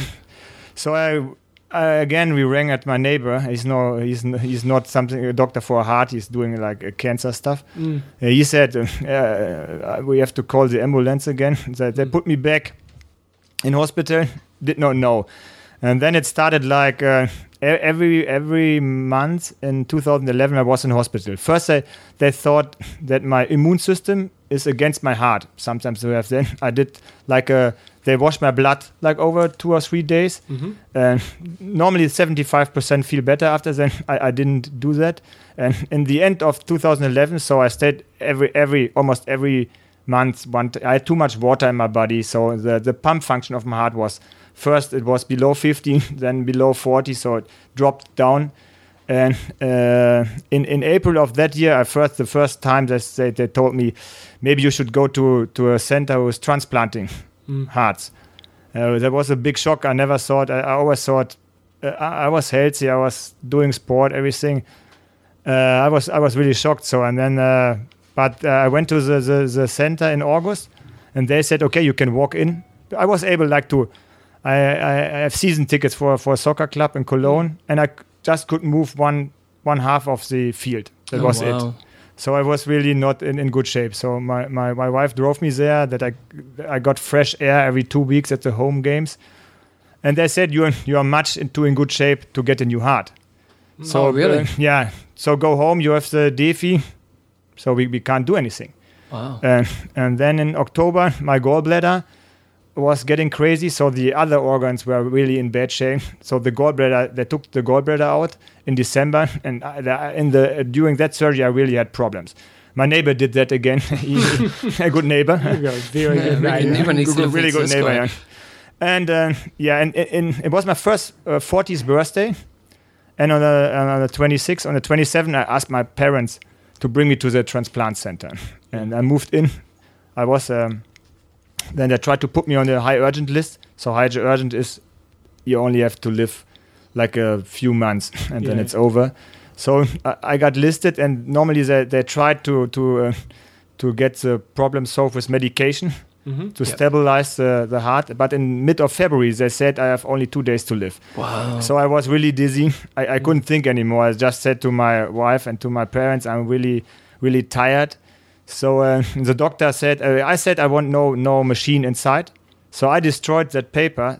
I can't remember that my parents and the doctor said they are not going to leave someone, don't let him die. So if you make the decision, then we can do the surgery. And they put a VID, it's a little ceramic pump inside, so they opened me completely. And ECMO, that's a heart-lung machine. Normally it's only for 2 weeks. And I stayed with that machine because normally they reduce the machine and then you can live with the pump. You have a little cable and accu, looks like a camera bank, and then you can move around like it's bridge to transplant that is called. You can live two years with it, and then you have to come back because then you have problems with the driveline and stuff. And they tried to reduce the ECMO, the heart-lung machine, and was not working. So they said you have to stay. So I stayed altogether almost 190 days in bed. I couldn't do anything. So I had to go no toilet. I had to go to a pen or what it is called. I couldn't do anything. I just my handy, some Facebook, WhatsApp.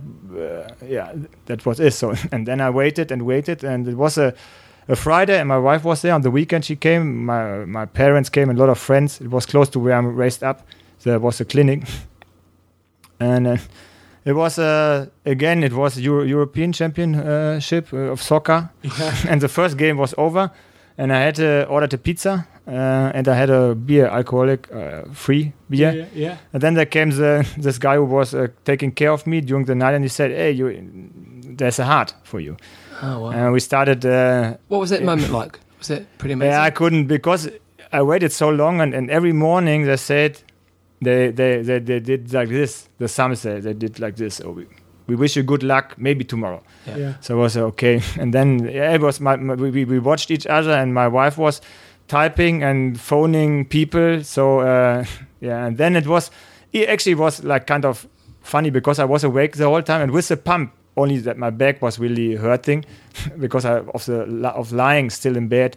it was just as I tried to be happy because I always say to myself that if I'm dying, then I die happy and not with because the people which take care of you, they're taking care 24 hours. So every 4 hours came someone who took blood out of my body and everything, and they really did a really great job. So I said, okay, I can, because I shaved my legs in the triathlon. I said, because you get shaved completely, like the guys here, all the guys looking here like this. So I've never seen that before. They're like a heart transplant. Yeah. I've never seen it like before at other races. And I asked him if I can do it myself. So I shaved some until below the knee. I couldn't do it, and he did it. And then at 4 o'clock was the last time I saw my wife, and I put me with the bed. And then it's a little bit. I always telling my friends it's like if they put someone to death in the US, they put it on they fix you because it's not very nice. So that was the last thing I recognized, and then I woke up because after the pump surgery, it was 9.5 hours. I was 3 weeks really in bad shape. I couldn't take a glass of water, nothing. So my parents and my wife thought, okay, after that surgery, he's in completely the same shape. But I was after 24 hours still sleeping. I got so much cortisone. I was in bed, telephoning and eating, and my parents looked and I said, "Come in," and I was everything was warm again, my ears, everything. And then the first moment it was really a great moment to see my bed without me inside. Wow. So it was like there came a lady who was taking care about me, doing some sport. Yep. I tried to sit, and I said, "Oh, I can sit." And she said, "You cannot sit alone." So she went back on my back. She left my back, and I was like a baby. If you sit a baby on the floor, so it's not going to sit. And it was. The next week were really. I was like a person who was always using my watch. So the 400 meters took me 31 minutes. Right. It was really long with this. Was a really old. I don't know what this is. Like a Zimmer frame. Yeah. I was using this, and no one. They asked if they could touch me. I said, "No, don't touch me. I will do that alone." And after I could go 2 stages in the clinic, so the stairs. Yeah. Then they left me at home. So it was crazy. I had a kind of bacteria from the neighbor room, so I was not allowed to go outside. And after 10 days, I asked for ergometer.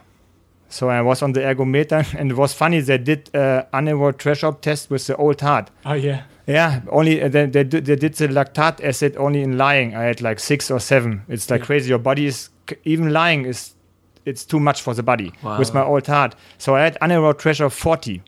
Wow. Anaerobic threshold. Yeah.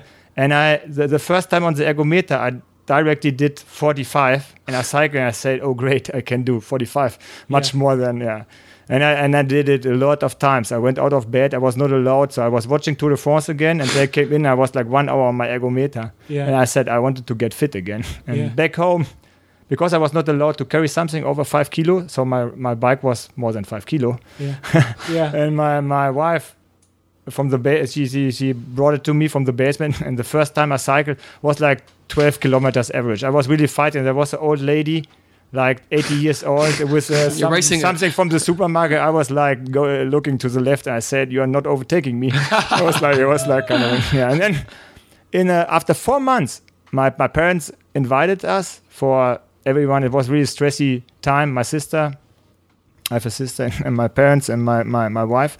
We went to Stubaital, and I went up to the glacier. I went snowboarding. It was crazy. I was best snowboarding, and then in that vacation I started the first run, and it was even funny because I always, if I do training, I run like 5 minutes per kilometer, and the body did it automatically, but only 700 meters. I was completely done. Right. And then I started running, and by the time I could run like 5 kilometers, I applied for a 10K run. And on Eastern, it's a big run in my hometown. It was always a test for the season, and I did it with a lot of friends. I tried to do it below 1 hour. It was really heavy, exhausting for me, but yeah, that was the time I started. And then on the 9th of June, my first triathlon was in Gütersloh. It's close to where I'm raised up. It was a sprint distance. And I did exactly the same triathlon one year on my first birthday, and they baked me a cake, like a heart with a candle on it. It was really nice. So, when did the idea for Ironman come about? I mean, you're at a stage where you can run, where you got up to 5K. How long did it take before you thought, right, I think I can do another Ironman? And what was the motivation to do it? First, it was because I made this little paper where I put things on I wanted to do, and then I Googled. So first I Googled someone who did a marathon maybe, and then I found a guy in Canada who did an Ironman. So one guy in the world did an Ironman. I said, okay. And I asked the doctor, can I do Ironman? You can't do Ironman again. It's not possible. So a marathon, they transplanted over 2,000. One did it. I said, okay. Then I'm the second. I will do it. So, and then I ran a half marathon in October last year, and I thought, okay, that feels okay, but I was done. Like I did a completely marathon, and then another guy from the Netherlands, he wanted to do Ironman Frankfurt. So I got in contact to him, and I said, okay, let's do it together. So, and then I started training, and I asked the doctors, is it okay from the training side?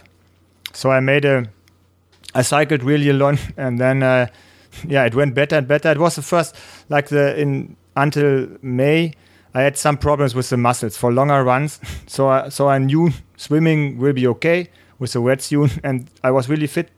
Let's say fit on the bike. It's even amazing that I started with power meter test, so with VO2 max and that stuff.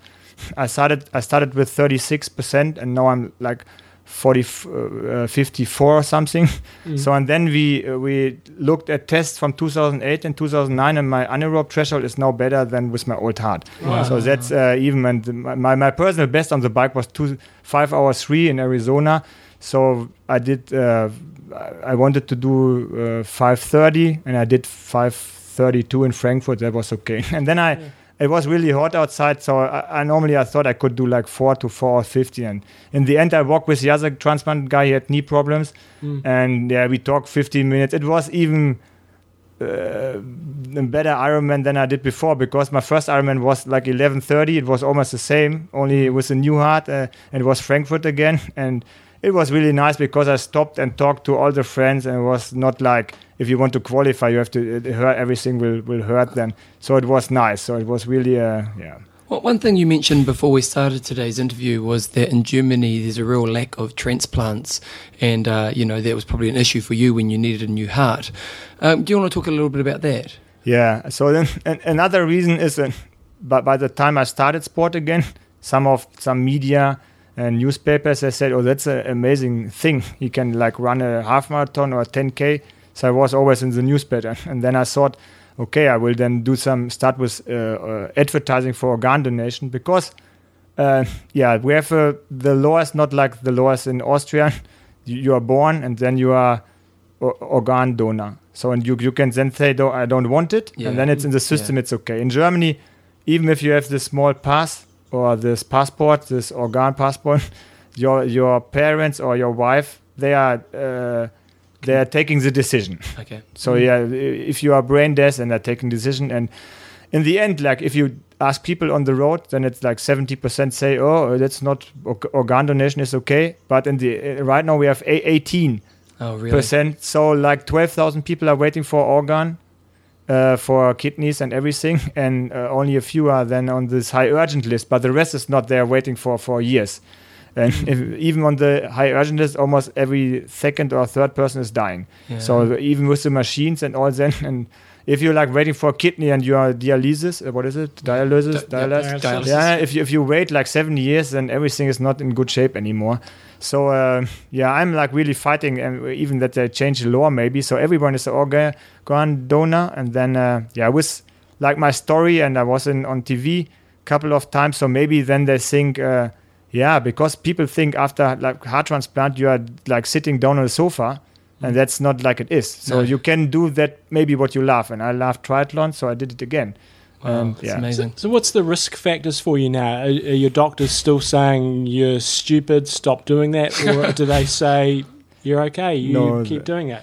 They actually, if I take every 12 hours the medication against the rejection. That's the first thing, and that my immune system is like shut down.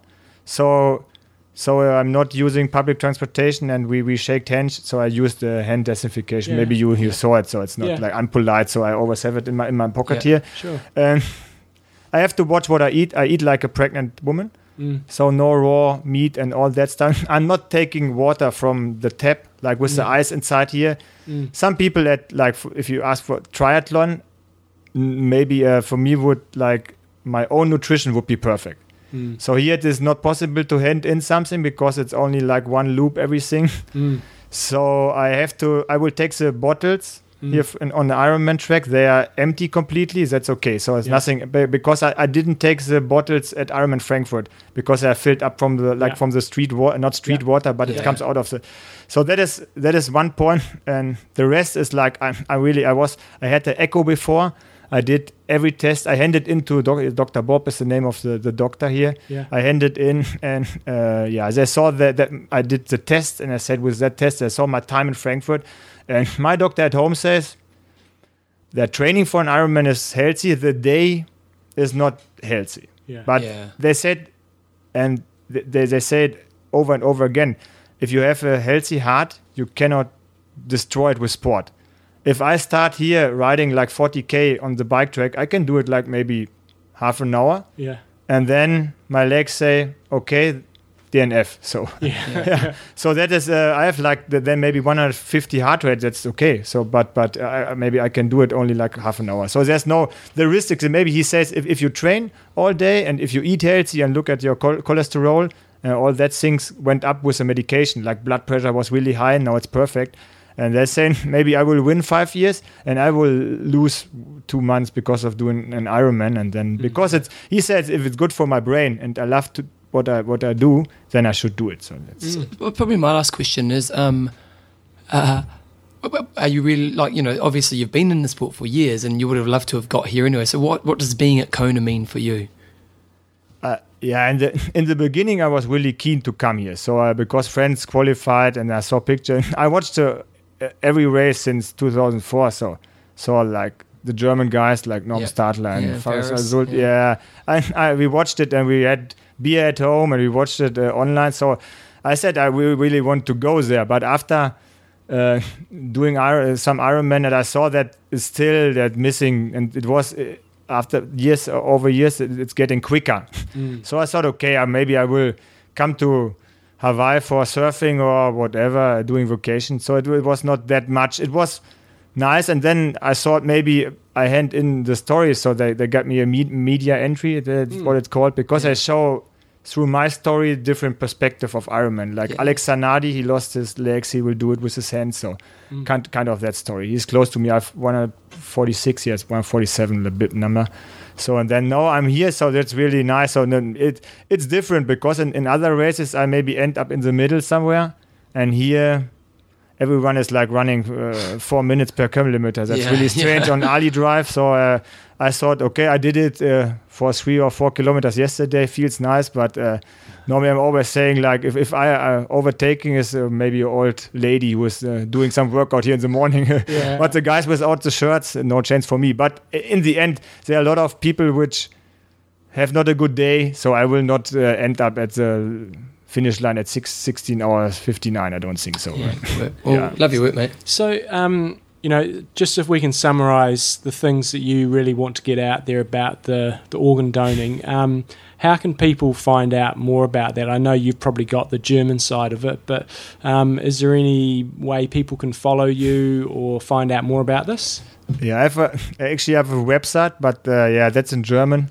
So there are a lot of pictures and some little movies and so on. I started to do some stuff in English, and I have a Facebook website, so everyone can get on the Facebook website. Maybe I will change it if some people. I did Ironman 70.3 in Mallorca, and some people follow me from Spain. So sometimes I write something in English. So if people are interested, then they can follow me maybe, and I will do that then in English as well. So I think my English is it's not my home language, but it's okay too. So excuse me for my spelling and that. No, far from it. If you email us, we'll put it on our website so people can link through. Yeah. Oh, and Who do you think's going to win the race, the boys and girls race? Okay, for the men, I would really love to see Sebastian Kiel in front. Yeah. But I saw the race of Jan Frodeno and 3 flat tires and wetsuit damaged and transition bag was not there. I saw him running there, so he's really quick. So if I think if he will have no problems, then all the rest will have problems to beat him. That's I think for the women. I'm not sure. Well,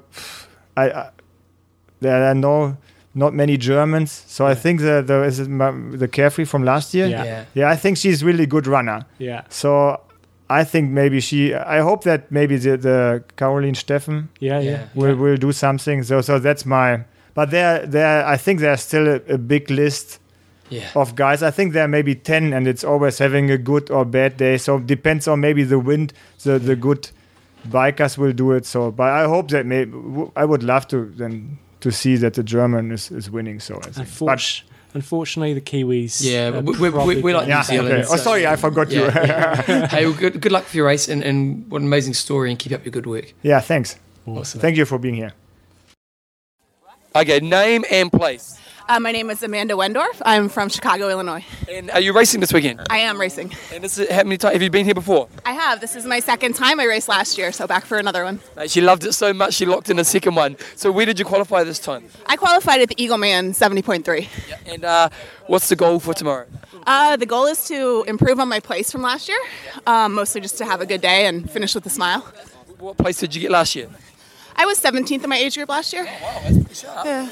So we'll see how it goes, but you never know. I think deep down there's a 10 in there somewhere, isn't there? What's that? Top 10 in there somewhere, isn't there? Oh, we're just going to see how it goes. He's playing it. You're like a pro, you are. And what you come back one year, you come back the second year. Does the experience change in any way? It's changed. Last year we had such fantastic conditions, so I'm still just as scared of this race as I was last year, because I know we will never have a day like we had last year. But it changed. I feel a little more like I know what I'm doing here. It's the energy is still there, but it's not as overwhelming this year. So it's actually been a really great time. So do you have more trust in your race plan coming back, knowing the race a little bit more? I think I do. I mean, everyone last year told me just stay conservative, and I think I learned that is absolutely the right approach. So conservative the whole way. And do you hang around afterwards? I do. I stay till Wednesday. Nice. And just chillax on the beach and... Exactly. Start doing the things I couldn't do this week. Stay out in the sun all day, that sort of stuff. You're going to be a party hard animal, I can tell. Hey, well, good luck for your race. Thank you very much. It's breakfast time here at Endurance Sports Travel, and I'm with Nick Morales. He's the company representative for today's talk, and he's got a beautiful breakfast in front of him, and he wants to eat, but I'm not allowing him. How you going, Nick? Pretty good, but I am hungry. I haven't had my coffee yet either, so I'm really... So this might not be the best interview of all time. No, it might not be, but I'll work on it. He might get a little bit angry at me. Hey, mate, how's your week gone? It's been great, but the thing is, this week compared to last year, it's hot. It's hot in Kona. This morning, it's 7:41 this morning here. It's cool, but I think once it goes to about 8 o'clock in the morning, the temperature goes up, and hopefully it doesn't affect the athletes on Saturday, tomorrow. Yeah. Hey, how many athletes have you guys, or how many people are you managing with Endurance Sports Travel on this trip? We're about 94 clients and 43 athletes. Wow. What's the feeling with the athletes? We have a lot of first-timers. We have several people that have done it once or twice. And they all, what we offer for them to go and run the energy lab, they go up, we take them up to Hapuna and they ride to Habi. It's been a great experience from them, especially for the first-timers, because they get to see it before the day. And if they were here on their own, they might not have that chance to do that. What about spectators on race day? We have a hospitality area right on Ali'i Drive where the athletes can see the run course, and then we just tell them to go up Palani. Yep. To come down, as the athletes come down and go up Palani to see them there. And they can hang out. We have a pool area that they can hang out. They have some food, shade, and then once the run comes in, then they can go out and see them twice for the run. What do you do? What about you? How much after, when does this job actually finish for you here? Well, it'll probably start tomorrow morning. I'll probably get up about 3:30, and it'll probably end about 1 o'clock in the morning. Oh, so it's a long day. Yeah. Once we drop off all the clients, then I switch hats and then I become a triathlon photographer. So I'm pooling my pictures with another photographer that we're shooting for Triathlete magazine. Yeah. So at the end of that day, how do you feel? Like, how are you feeling at the end of that day? I can't imagine you've got lots of energy. You need more food, I imagine. Yeah, it's one of those things where Mike Riley should say, "You are," and I. Yeah. Because it's walking around with 25 to 30 pounds of photo equipment, lenses, and all that kind of stuff, from one end to the other end on bike and everything. I feel like I've done the race myself. Can I ask what brings you back? How many years have you been helping out Endurance Sports Travel for now? Well, here in Kona, this is the 4th year. I've actually been here 6 times. The 2 times, the first times when you guys were here, we were doing media. Yeah. But this is the 4th time in the year that I've been helping Endurance Sports Travel, and I've been helping them since 2008. What keeps bringing you back?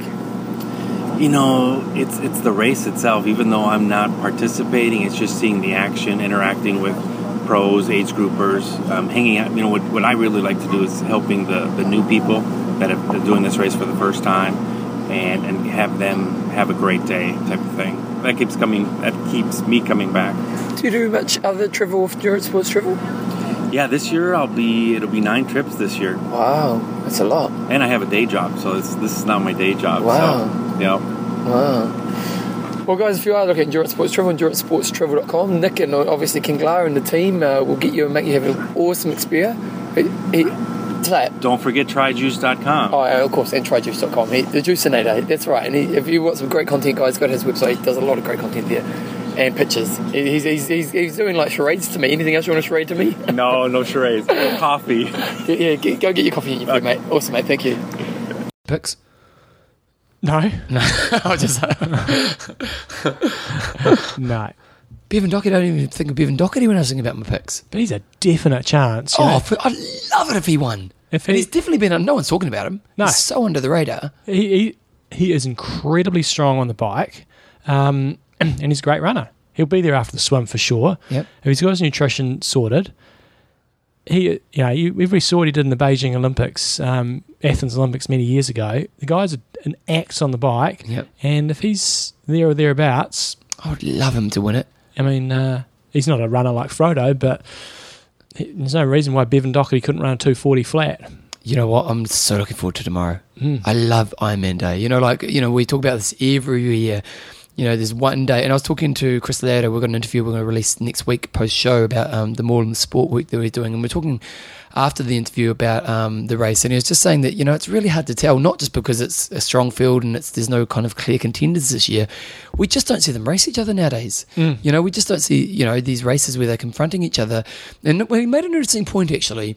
He was talking about how before there was the qualification kind of point system, most of the athletes wanted to race each other because there was always, test yourself against the greatest. Like he was saying the year where Crowe, he got second, he looked at Crowe's calendar and he said, I'm going to do every race that Crowe done. And because if he wanted to be the best, he had to test himself against the best.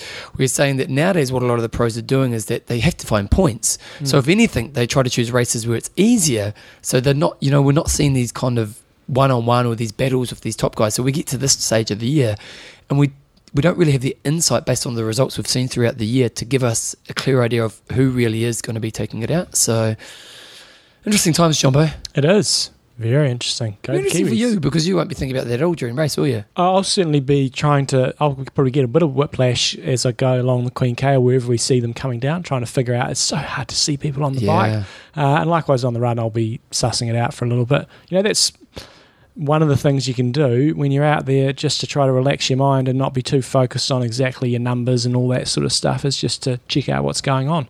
It's very hard to see what will be going on with the girls. You'll see the leader go past with the motorcycles, and then it'll be really hard to tell. But I'm looking forward to it. Any last thoughts you want to share with the listeners about your race? No, thank you for people who've supported and who have enjoyed following all the training. I don't know. It certainly hasn't hit me. I'm not nervous yet in terms of crapping myself. In terms of thinking, this is 2 years of work that I put in, coming down to one day. It's like your life depends upon it. It's certainly I put a lot of work, but part of it's been the process and the journey. And I know it sounds cheesy, No, but you know what? It is cheesy, but that's how you are. Full of cheese. No, but that's what the sport's about, isn't it? Yeah. It's the growth of self. So I'm just going out there to put in a solid day, as I've said over the last few weeks. You're starting to cry, Tim. Stop it. Stop it. I'm not crying. I've just got a bloody frog in my throat. It's just... now I'm totally focused on just having the perfect day and really not too concerned about the placing. I obviously want to finish up as high as I can, but I'm certainly not going out there now with any aspirations of top 5. So the goal was sub 9, sub 3. Conditions like last year, if conditions were like last year, sub 9 is what I want. And the easiest way, as I keep saying, comparing myself to the chicks, I am motivated to beat the chicks. I won't lie. Joycey doesn't think you've got no hope. Easiest way to tell on race day is probably not my position in the 35 to 39. It's more, look at the top 5 girls. If I'm in the top 5 girls, probably been a pretty reasonable day. 5th through 10th has probably been pretty average. And if I beat all the girls, then we'll have had a pretty exceptional day. Anything else? No. Okay, guys. So 1604. Is it your number? 1604. Okay. Mm-hmm. So if you are on Ironman Live again during race day, I'll be going on Facebook and kind of just communicating. So if you want to just keep in touch with the community while you're watching the race, Ironman Live do great coverage of race day. They really do. We often can be critical of some of the coverage they have around the world, but on race day in Kona, it's a great coverage. So lock it on right off your day. Set up some beers, maybe have drinking pong whenever they mention someone's name. Have a skull, and then you get rotten while John's getting rotten out on the course. And if you are listening to this from Kona, we will try to sort out maybe a meeting spot before going to the awards dinner outside. The Philinator and I will be going along to that. Maybe we'll nominate some shop or something to meet outside if you want to sit together at the prize giving, and I will be posting a couple of pictures. I'm not crying. I've got a bloody thing in my seriously, throat. Guys. Seriously. I feel right. Got it. Tears. The tears are rolling down my face. It's an emotional mess. A wreck. I'll be posting a couple of pictures on Twitter and Facebook tomorrow, just with my race kit. So if you want to see what I'm wearing, but it's basically all white except for my pants on the bike. So white top, white bike, white helmet, and then on the run I've got the Project 20. You know what I'm going to start calling you? What? Crybaby? Wow, wow. No, I was going to say White Lightning. Okay. Yeah. Ian Hersey. Oh, is he White Lightning? Is he? Okay, you can borrow his nickname just for one day. Okay. Tomorrow is White Lightning. Sweet. Okay, guys. So what we're going to do right now before we kind of just about wrap it up is once we wrap this bit up, we're going to put the media conference on from highlight yesterday. of the week. Tell you what. Yes. If you want to stop the podcast now, we're totally happy for you to do that. But if you want to check out, Andrew Messick talks for about 10 minutes, and then there's a couple of random questions for the pros. Goes for about 20 minutes. Jumbo, sponsors. Endurance Sports Travel. Lock it in, team. Get overseas. Have a good time. Lava Java. Come to Kona. Just plan a trip to come to Kona, just to go there. And our regular sponsors, Extreme Endurance, Coffees of Hawaii, Athlinks.com, and Bevan's been hooked up by Bikeworks. Yep, love your work, Bikeworks. Okay, guys, so here we go. Here's John. Here's the media conference. We'll do our little outro, eh? Iron Russ. Oh, wait a second, mate. Good luck. Thank you. Don't need luck. And Philinator. Philinator's lying on the ground. Looks Spent like he's half about to cry too. Get a bit emotional. God, guys, harden up. Spent half the bloody day with his feet up the wall. Yeah, that's right. He's got his legs up the wall right now. Just it's always interesting watching from the outside, and you guys bloody worked your asses off over the last 18 months, and there's a huge amount of commitment and time, and so good luck, and I'll be cheering you along. You'll hear me out there. Don't worry about that. So good luck over the weekend, boys. Iron Russ. I'm Endo. Train hard. Train smart. Kia kaha. Is the greatest race ever. The men's race in 1999 between Mark Allen and Dave Scott, the Iron War, and so a lot of what our age group athletes will hear at Eco Mai and at various other events is hear Dave and Mark talking about their extraordinary duel in 1989 that in many ways was one of the seminal moments in the development and history of Ironman. The overall state of Ironman, we're in a vibrant, good place right now on a global basis. We're in a phase of remarkable growth. We had 24 races new in 2014 between Ironman and Ironman 70.3. Those races were in South America, they were in Asia, they were in Australia, New Zealand, they were in Europe, they were in North America. And we continue to see more and more athletes racing, more and more athletes joining and engaging in the sport of triathlon. And we're privileged and humbled to be able to create a platform for people to continue to race around the world. 2015 will be fundamentally similar in terms of the overall growth of our sport. We expect nearly 20 new races in 2015, many of which have been announced, many of which we will be announcing in the coming weeks and months. We believe that we continue to provide extraordinary opportunities for athletes at an age group and professional level to compete around the world, and we're excited about the prospects that we're seeing in parts of the world that are less developed. We had our first race behind the old Iron Curtain in September in Budapest, Hungary. We will have at least one more in 2015 in Gdynia, Poland, and others that we're not prepared to announce quite yet.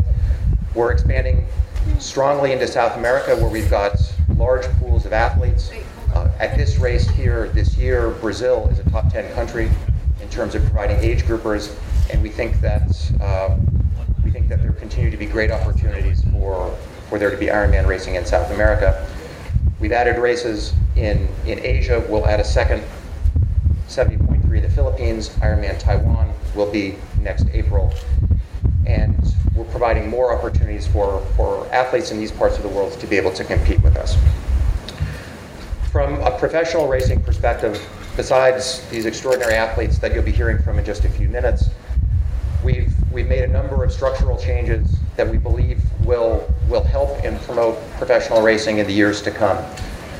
We've concentrated prize money and points into a smaller number of races. We've moved those races earlier into the calendar with the two-pronged strategy of having our top athletes compete against one another more earlier in the season to be able to drive sponsor and media interest. But also by having these races earlier in the season, we increase the likelihood that our top athletes will be at their best and at their freshest at Kona in 2015. So we believe that we've got a lot more to do with our professional athletes, and that's going to be an area of real emphasis for us over the coming years, because we think that there's a lot more that we can do with our professional athletes. One of the big changes this year at this race relates to age group women. 28% of our field in 2014 in this race is female. It's the highest proportion we've ever had. It's the highest absolute number of women we've ever had racing with us. And this race, among Ironman races, is the race that has the highest proportion of women of any race we have anywhere in the world. We've created a separate age group start for women.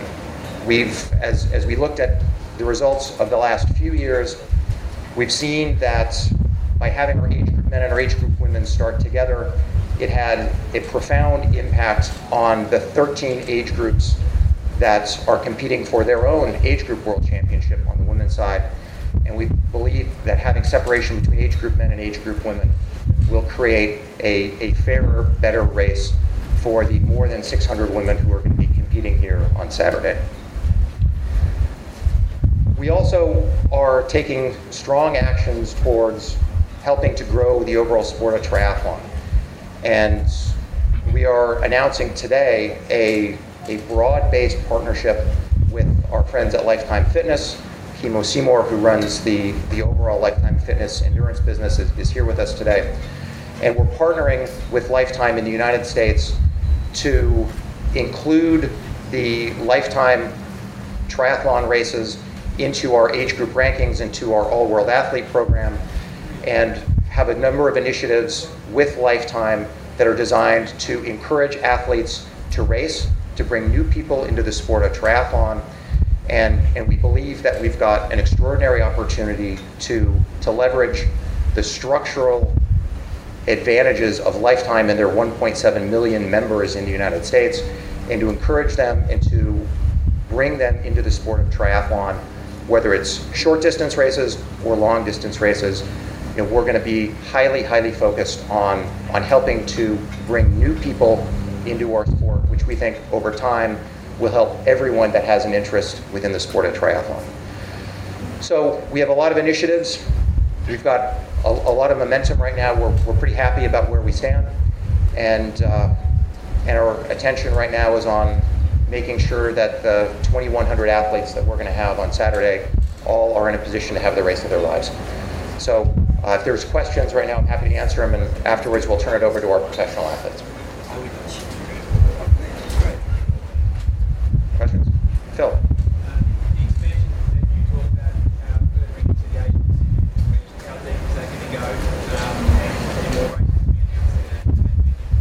So we're adding Ironman Taiwan, a second 70.3 in Subic Bay in the Philippines.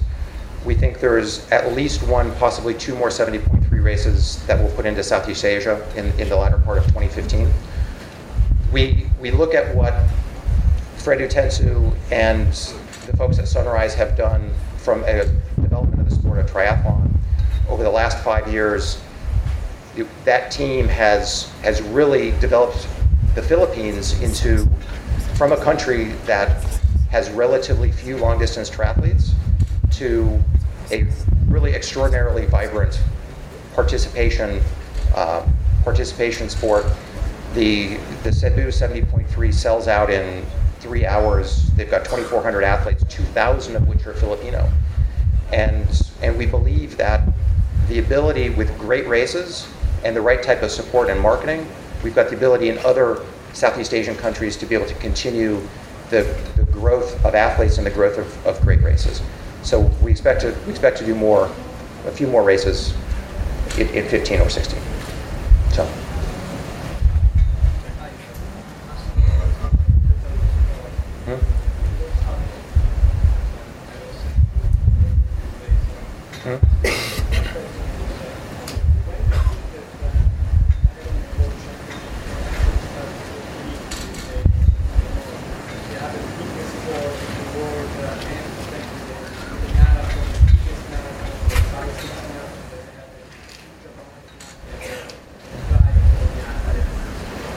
Well, I think there's two questions there. First, from a competing with the biggest events in the world, within the endurance sport business, we already do. And in terms of endurance sports, we believe that this event is the preeminent endurance event in the world.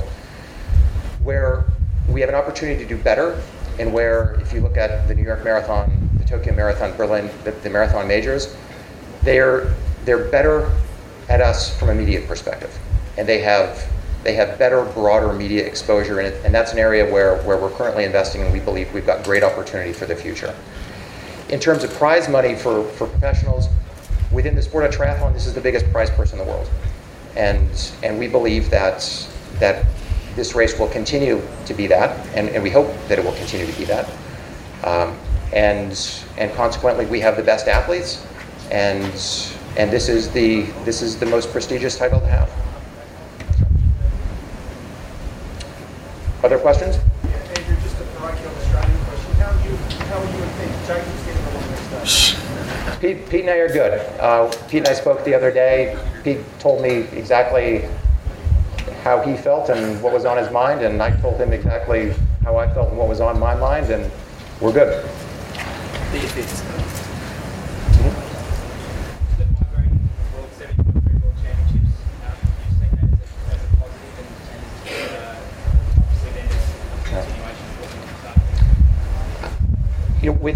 With one exception that I'll talk about in a second, I think the 70.3 World Championships in Mont-Tremblant were a total success. It was a great venue. It was a great showcase for the race. It was great to get it out of the United States for the first time in 36 years. The area where we need to be better is management of the bike course.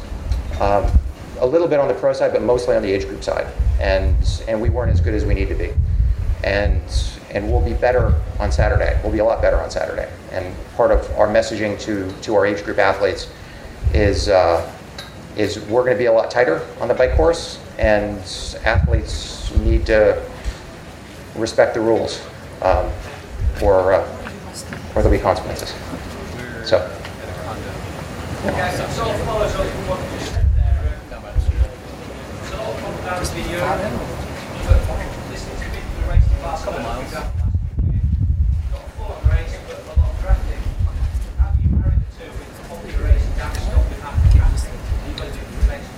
Well, we're in the middle of a process right now where we're partnering with the ITU on creating a consolidated set of long course rules.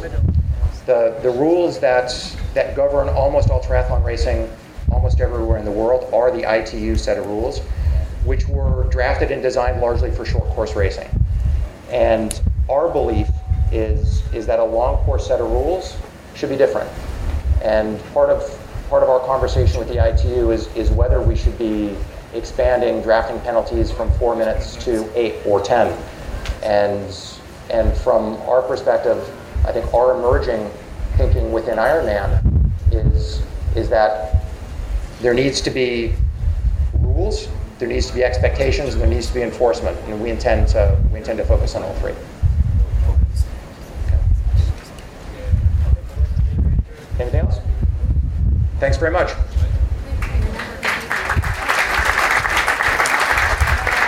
Ladies and gentlemen, Mr. Andrew Messick. At this time, we're going to welcome our 2014 Ironman World Championship presented by GoPro Athletes. First of all, we're going to have our defending champions coming up on stage. She's from Australia. She's a 2010 and 2013 Ironman World Champion. Let's bring up Mirinda Carfrae.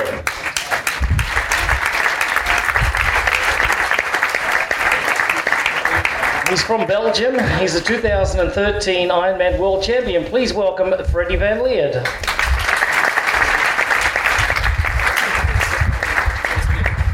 She was a runner-up last year in 2013, having a fantastic race from the UK, Rachel Joyce.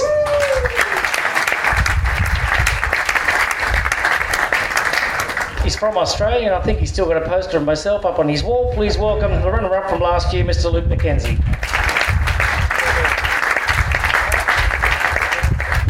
She was third place in 2013 from the UK, Liz Blatchford.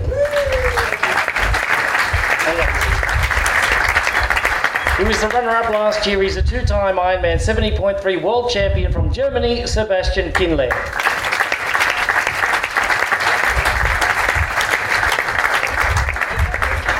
She's from the United States. She is the 2014 Ironman North American 70.3 champion, Meredith Ketzler.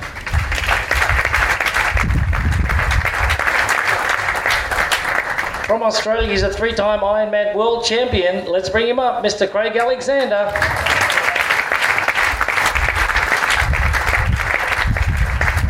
Multiple Ironman champion. She is the Asia Pacific Ironman champion. Let's bring her up here, Caroline Steffen.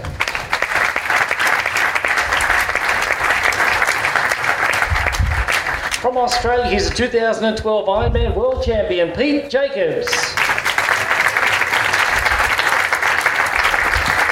From Switzerland, she is the current 70.3 Ironman world champion. Let's bring her in, Daniela Reif.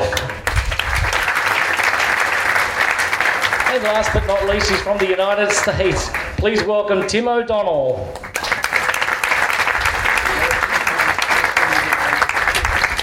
So firstly, ladies and gentlemen, we have a two-part press conference today. We'll be bringing up some of our age group stories after this. So we're going to get through this one, then there'll be one-on-one time a little bit later, and then we'll bring up our age groupers straight after this. So we want you to hang around for both parts of our press conference, please. So Mirinda, how you doing? Well, thanks, Welshie. How was your trip over, and how long you been here? My trip over was pretty easy. I came in from Denver on the 26th, so pretty much 2 weeks before the race, which is what I've done in the past 5 years.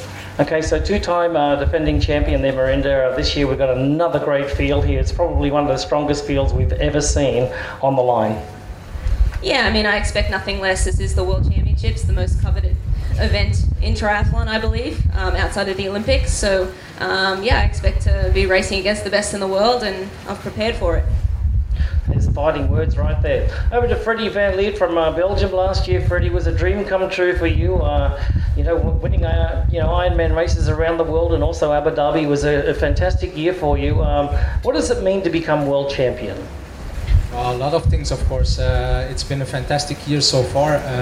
It was for me a pleasure to race as world champion, arrive at some venues, at some races as world champion. I enjoyed it really much, really a lot. So it was a great year. Has it changed your life at all? Well, of course, a little bit. I hope I didn't change, but around me some things changed. Of course, people look more at you. There's more media attention, especially than in Belgium. There's a lot more to do, but I think I managed it quite well, and I'm happy with where I am right now. Has your preparation for this race gone over the last couple of months? Really good. Since Ironman Frankfurt, everything has been for Ironman Hawaii. I was in Spain, I was in altitude training camp in France, and then the last 2 weeks I was in Phoenix in the heat, and I arrived last Friday here in Hawaii. Okay, there's some words from our defending champions, and just a couple of random questions. I'm going to hand the floor over to you guys in just a sec, but Craig Alexander, welcome back, Craig, three-time Ironman world champion. How's it feel to be racing at 41 years young? It feels good to be back. You know, I thought last year was my last year. When I said it was, I thought it was. I thought I'd be in Australia this year doing school drop-offs and trying to start a coaching business or something like that, but I just changed my mind. I love the race. I got the opportunity to spend another summer in the Northern Hemisphere, and like all the guys and girls up here, I love it. I love to race. I'm loving being back. Looking forward to Saturday. Yep, great. We're looking forward to seeing you race too, mate. Daniela, why don't you grab the microphone? Ironman 70.3 world champion, already with 3 Ironman victories this year. You seem to be having a fantastic year. How do you feel about being on the island for the first time racing? I'm very excited. I came here this Tuesday, and it's been, every day I kind of, had a look around, and I love it here. Everyone is really friendly and seems really happy, actually, so it seems the happy island to me. Okay, well, you remain happy because on Saturday you may not be happy all day, but that's okay. All right, not too many questions from the podium here, so we're going to hand it over to our floor right now. So who's going to take the first question? In the back, Brad Colt from Lava Magazine. Question for Luke. I was at the chat with PJ last night, and he said that after finishing second in 2011, he came into the 2012 race, and he didn't feel like he was being talked about as one of the favorites, and he was sort of overlooking it, and saying, get a perfect race, it's hard to repeat. Do you feel like you might be in a similar situation, and how does that motivate you for Saturday? I definitely feel in a similar situation. I've had a really frustrating year race-wise. I've had some really subpar results, and I know I've got a really good result in me. But I think that's something that makes me hungry about coming back here and racing on Saturday. I know that I've got good form, and I love this race. I know how to prepare for it. I've been coming back here for 8 years now, and I've done my time here. And I'm really hungry to put a day together like I did last year. Next question, please. Phil Ronker from First Off the Bike. Dorinda, racing in July, and that's something that's not been on the agenda for you for the last few seasons. How's it altered you in your training and your recovery to get back ready for this? Question is that she raced in July in an Ironman, and how's the recovery? And it's a little bit unusual for her to race that distance in July. Yeah, I basically, for the first 5 years here, followed a very similar formula, and I learnt in 2010 after winning you really can't stick to the same formula. That kind of goes out the window a little bit with extra obligations, a bit more travel and media obligations. So when I won last year, I sort of sat down. I needed a mental just change in what I'd been doing in the past. And I knew that the year would look different regardless of what I tried to make it look like. So I decided to put Challenge Roth in there in the middle of the year. That's a bucket list race that I've wanted to do for many years. I've heard nothing but great things about it, and set about preparing for Roth mid-year, which I was pleasantly surprised with the result there, to say the least. But from there, it's basically been full steam ahead to Kona. And again, throughout the whole year, really, this race is in the back of your mind. It kind of has to be if you want to be successful here on the island. And basically just business as usual in the second half of the year. Timothy Carlson, turn your phone off, please. Did I say Timothy Colson? Okay. Next question, please. Brad? Question for Sebastian. How excited are you about this win? Should it stay this way Saturday? I don't know how many guys of you have been on the highway this morning. I mean, predicting the weather and the wind is just like trying to predict the pro race here. Everybody tries. Sometimes it's going to be way different than predicted. But if you could believe the predictions, it should be even a little bit better. And with a little bit better, I mean a little bit worse for most of the other guys. So yeah, I mean, it's always nice to see some white water out there, and also on the highway was really some wind out there, and of course it's gonna change the race a little bit. I mean, it's like no other race. Sometimes you could win you need to do close to 8 hours to win the race, and another day you win the race with 8 hours 30 minutes. And that does not mean the athletes have been worse that year or something. It just depends so much on the conditions, and of course wind favors my strengths. Roger Vaughan, Australia. Just going on what Sebastian was talking about, last year clearly Marinda run speed record.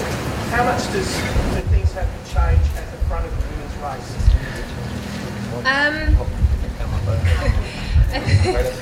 I mean, I think it's hard to predict. You know, this year's race isn't going to be like last year's race. When, you know, if we have a chop like this, there won't be. Well, I don't think we're going to have a group of 12 women coming out all together. So I don't really use last year's race as a template. I mean, but you know, the idea will be to ride faster and run quicker. It's not rocket science. That's what I'm going to have to do. I guess the point I'm making is, how much do you go to the women at the front need to put more time into Marinda? Well, I think you beat me by 5 minutes, so I could say 6 minutes, but maybe this year, you know, I don't know what's going to happen. It's a different race, and so what I'm looking for is as much time as I possibly can get. And who knows, there could be different people racing, people are in different conditions, so it's not just about who's behind me, it might be about who's in front of me out of the swim. So yeah, I'm just going to swim, bike and run as quickly as I can. Over the back here.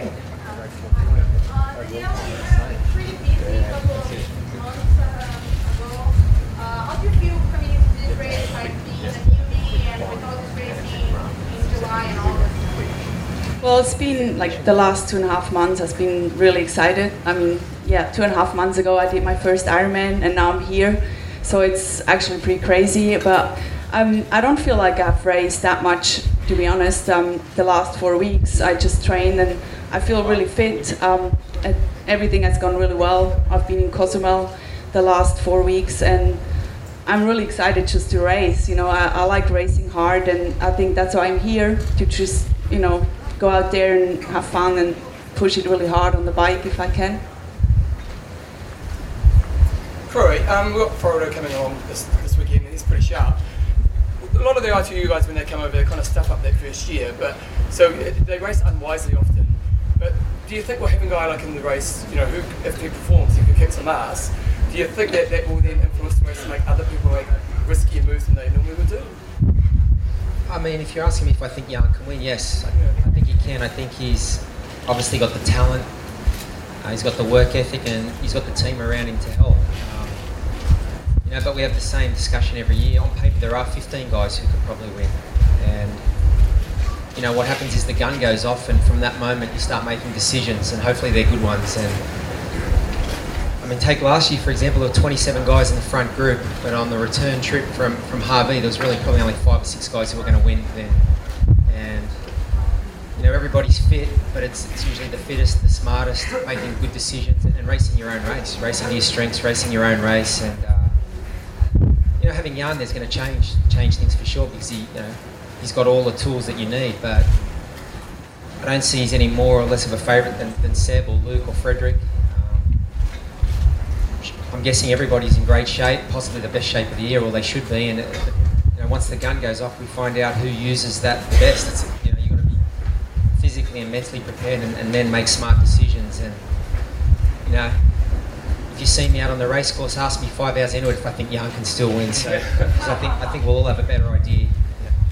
I'm guessing he's just going to race a smart race and do his own thing, and that's what the people who do well. That's usually what they do.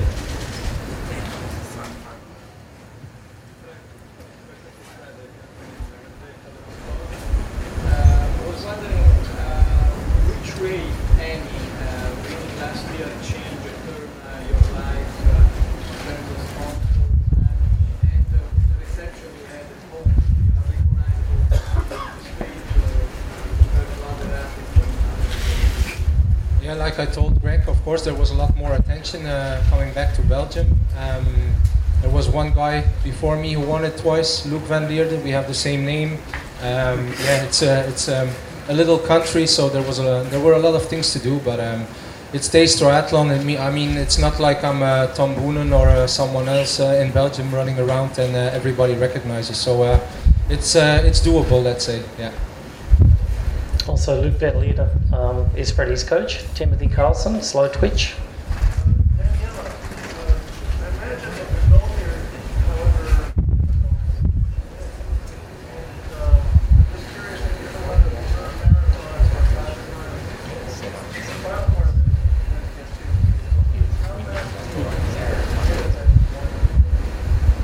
So that's 2 questions, is it? Okay. So. Yeah, I've run the marathon in the Red Bull World Run in the beginning of the year. Well, it was kind of like a fun run, you start and the car catches you from behind. I just wanted to go and see how fast I can go, and I think I passed 42k at I think it was 2:48. Something like this. But that was totally different, I mean, here I don't know how fast I'm gonna run. I'm certainly know that I have to go hard on the bike to be able to have a chance for the win, and that's my goal. I just gonna give it on the bike, and then whatever happens in the run we will see. There's certainly a lot of fast girls here, and I'm interested to see how I can compete against them, and it's definitely gonna be an exciting day. Right here.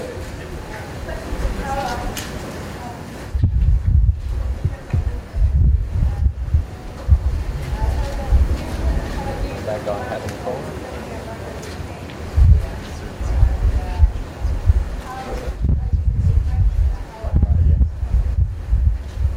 Yeah, compared to last year, it was a massive change.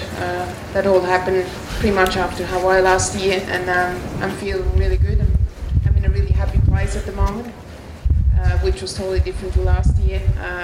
I'm very happy with Chris McCormick as my coach, of course, and I'm very happy with my training partner around me. I spend most of the time in Australia at the moment, so to be a bit more home, that means a lot to me as well. And I reckon I improved again. Definitely improved my run and my swim as well. So I'm just really happy to be back here, and had a great year so far. I came through without any niggles, without any injuries, without any sickness, and I'm feeling strong back here on the start. And I wouldn't expect that last year when I was in November. I lost pretty much everything I had: team, sponsor, coach, manager. Pretty much it was just me and nothing else, and it was quite a bit depressive actually. So I'm really happy to be back here, and like I said before, I'm in a very happy place. This next question is from Meredith Kessler and Tim O'Donnell. It's been quite some time since there was a US winner. Is the drought going to be broken? We'll start down here with Tim. And Tim, your coach was one of those last guys, Mr. Mark Allen, who's sitting in the crowd today. So Tim, can it be broken this year? Yeah, one of the stipulations that Mark put down for working with him this year is that I had to put out a more impressive performance than he did 25 years ago. So he set the bar high. No, I mean, I was here at this press conference in 2011 with that title, and I put a lot of pressure on my shoulders, and I ended up DNFing, and I was sitting up here thinking I didn't belong, and I have a much different view now. And I know there's a lot of Americans out there that are rooting for me and Meredith and the other Americans. And it's all positive for me now. It's all just energy I can use, and knowing I have their support out there. So I feel a little more in place with where I am right now. Meredith? And then Tim went on and married this Australian chick who crushes the Americans. No, well, first of all, I'm privileged to be up here with these ladies, no matter what country they're from, and I'm not sure I'm quite worthy of that with my experience here in Kona over the years, but I also realize I have a near decade in age on what she's called the angry bird, and I realize I need to be a grumpy old cat that just kind of chases that bird. I mean that with the utmost respect, Daniela. No, but gosh, I think there's 13 of us gals, U.S. gals racing, and there's so many others that could be up here speaking to you all. So it would be great to crack that U.S. code, and we've done everything we can to prepare for Saturday, and I'm just delighted to be here to try to showcase it the best we can. She's got a Red Bull on her head there, MBK. You be careful, okay? This next question, Pete Jacobs. Pete, 2011 second, 2012 champion, 2013, probably a year that you want to write off. Have you reset the buttons, and are you back? Yeah, I'm following the same plan as every other year. Get injured or be sick early in the year, miss a fair bit, and then come back and start training well in August. And it's worked out 4 out of the last 5 years. So that's my mindset. That generally what I do works here, and it's a good course for me. I do well here generally. So I'm really relaxed. It's nice not to be the defending champ and be down this end of the table and a little less pressure. And I'm really relaxed and freshening up, and really looking forward to just getting out there and doing what I do well. Great. Liz Blatchford, last year 3rd place. This year, what's it going to take to go up a couple of notches? Yeah, I think this year the women's field is probably the strongest possibly ever. We've got the top 10 girls from last year, plus girls like Daniela, Leander, Mary Beth Ellis, a bunch of girls that last year were injured or weren't even here. I think our race is going to be hot. To beat Rini, I don't know, what's it going to take? That's the big question, isn't it? So I feel stronger than last year, stronger on the bike, and hopefully that might convert to a slightly faster marathon. I think potentially our whole field might be faster this year, so I don't know what's it going to take. Great. Got it. Well, good luck anyway. Thank you. Okay, we have time for one more question before we go into switch seats here with our age group stories as well. Do we have one more question out there? Okay, ladies and gentlemen, thank you very much for all of our athletes here today as they exit the stage.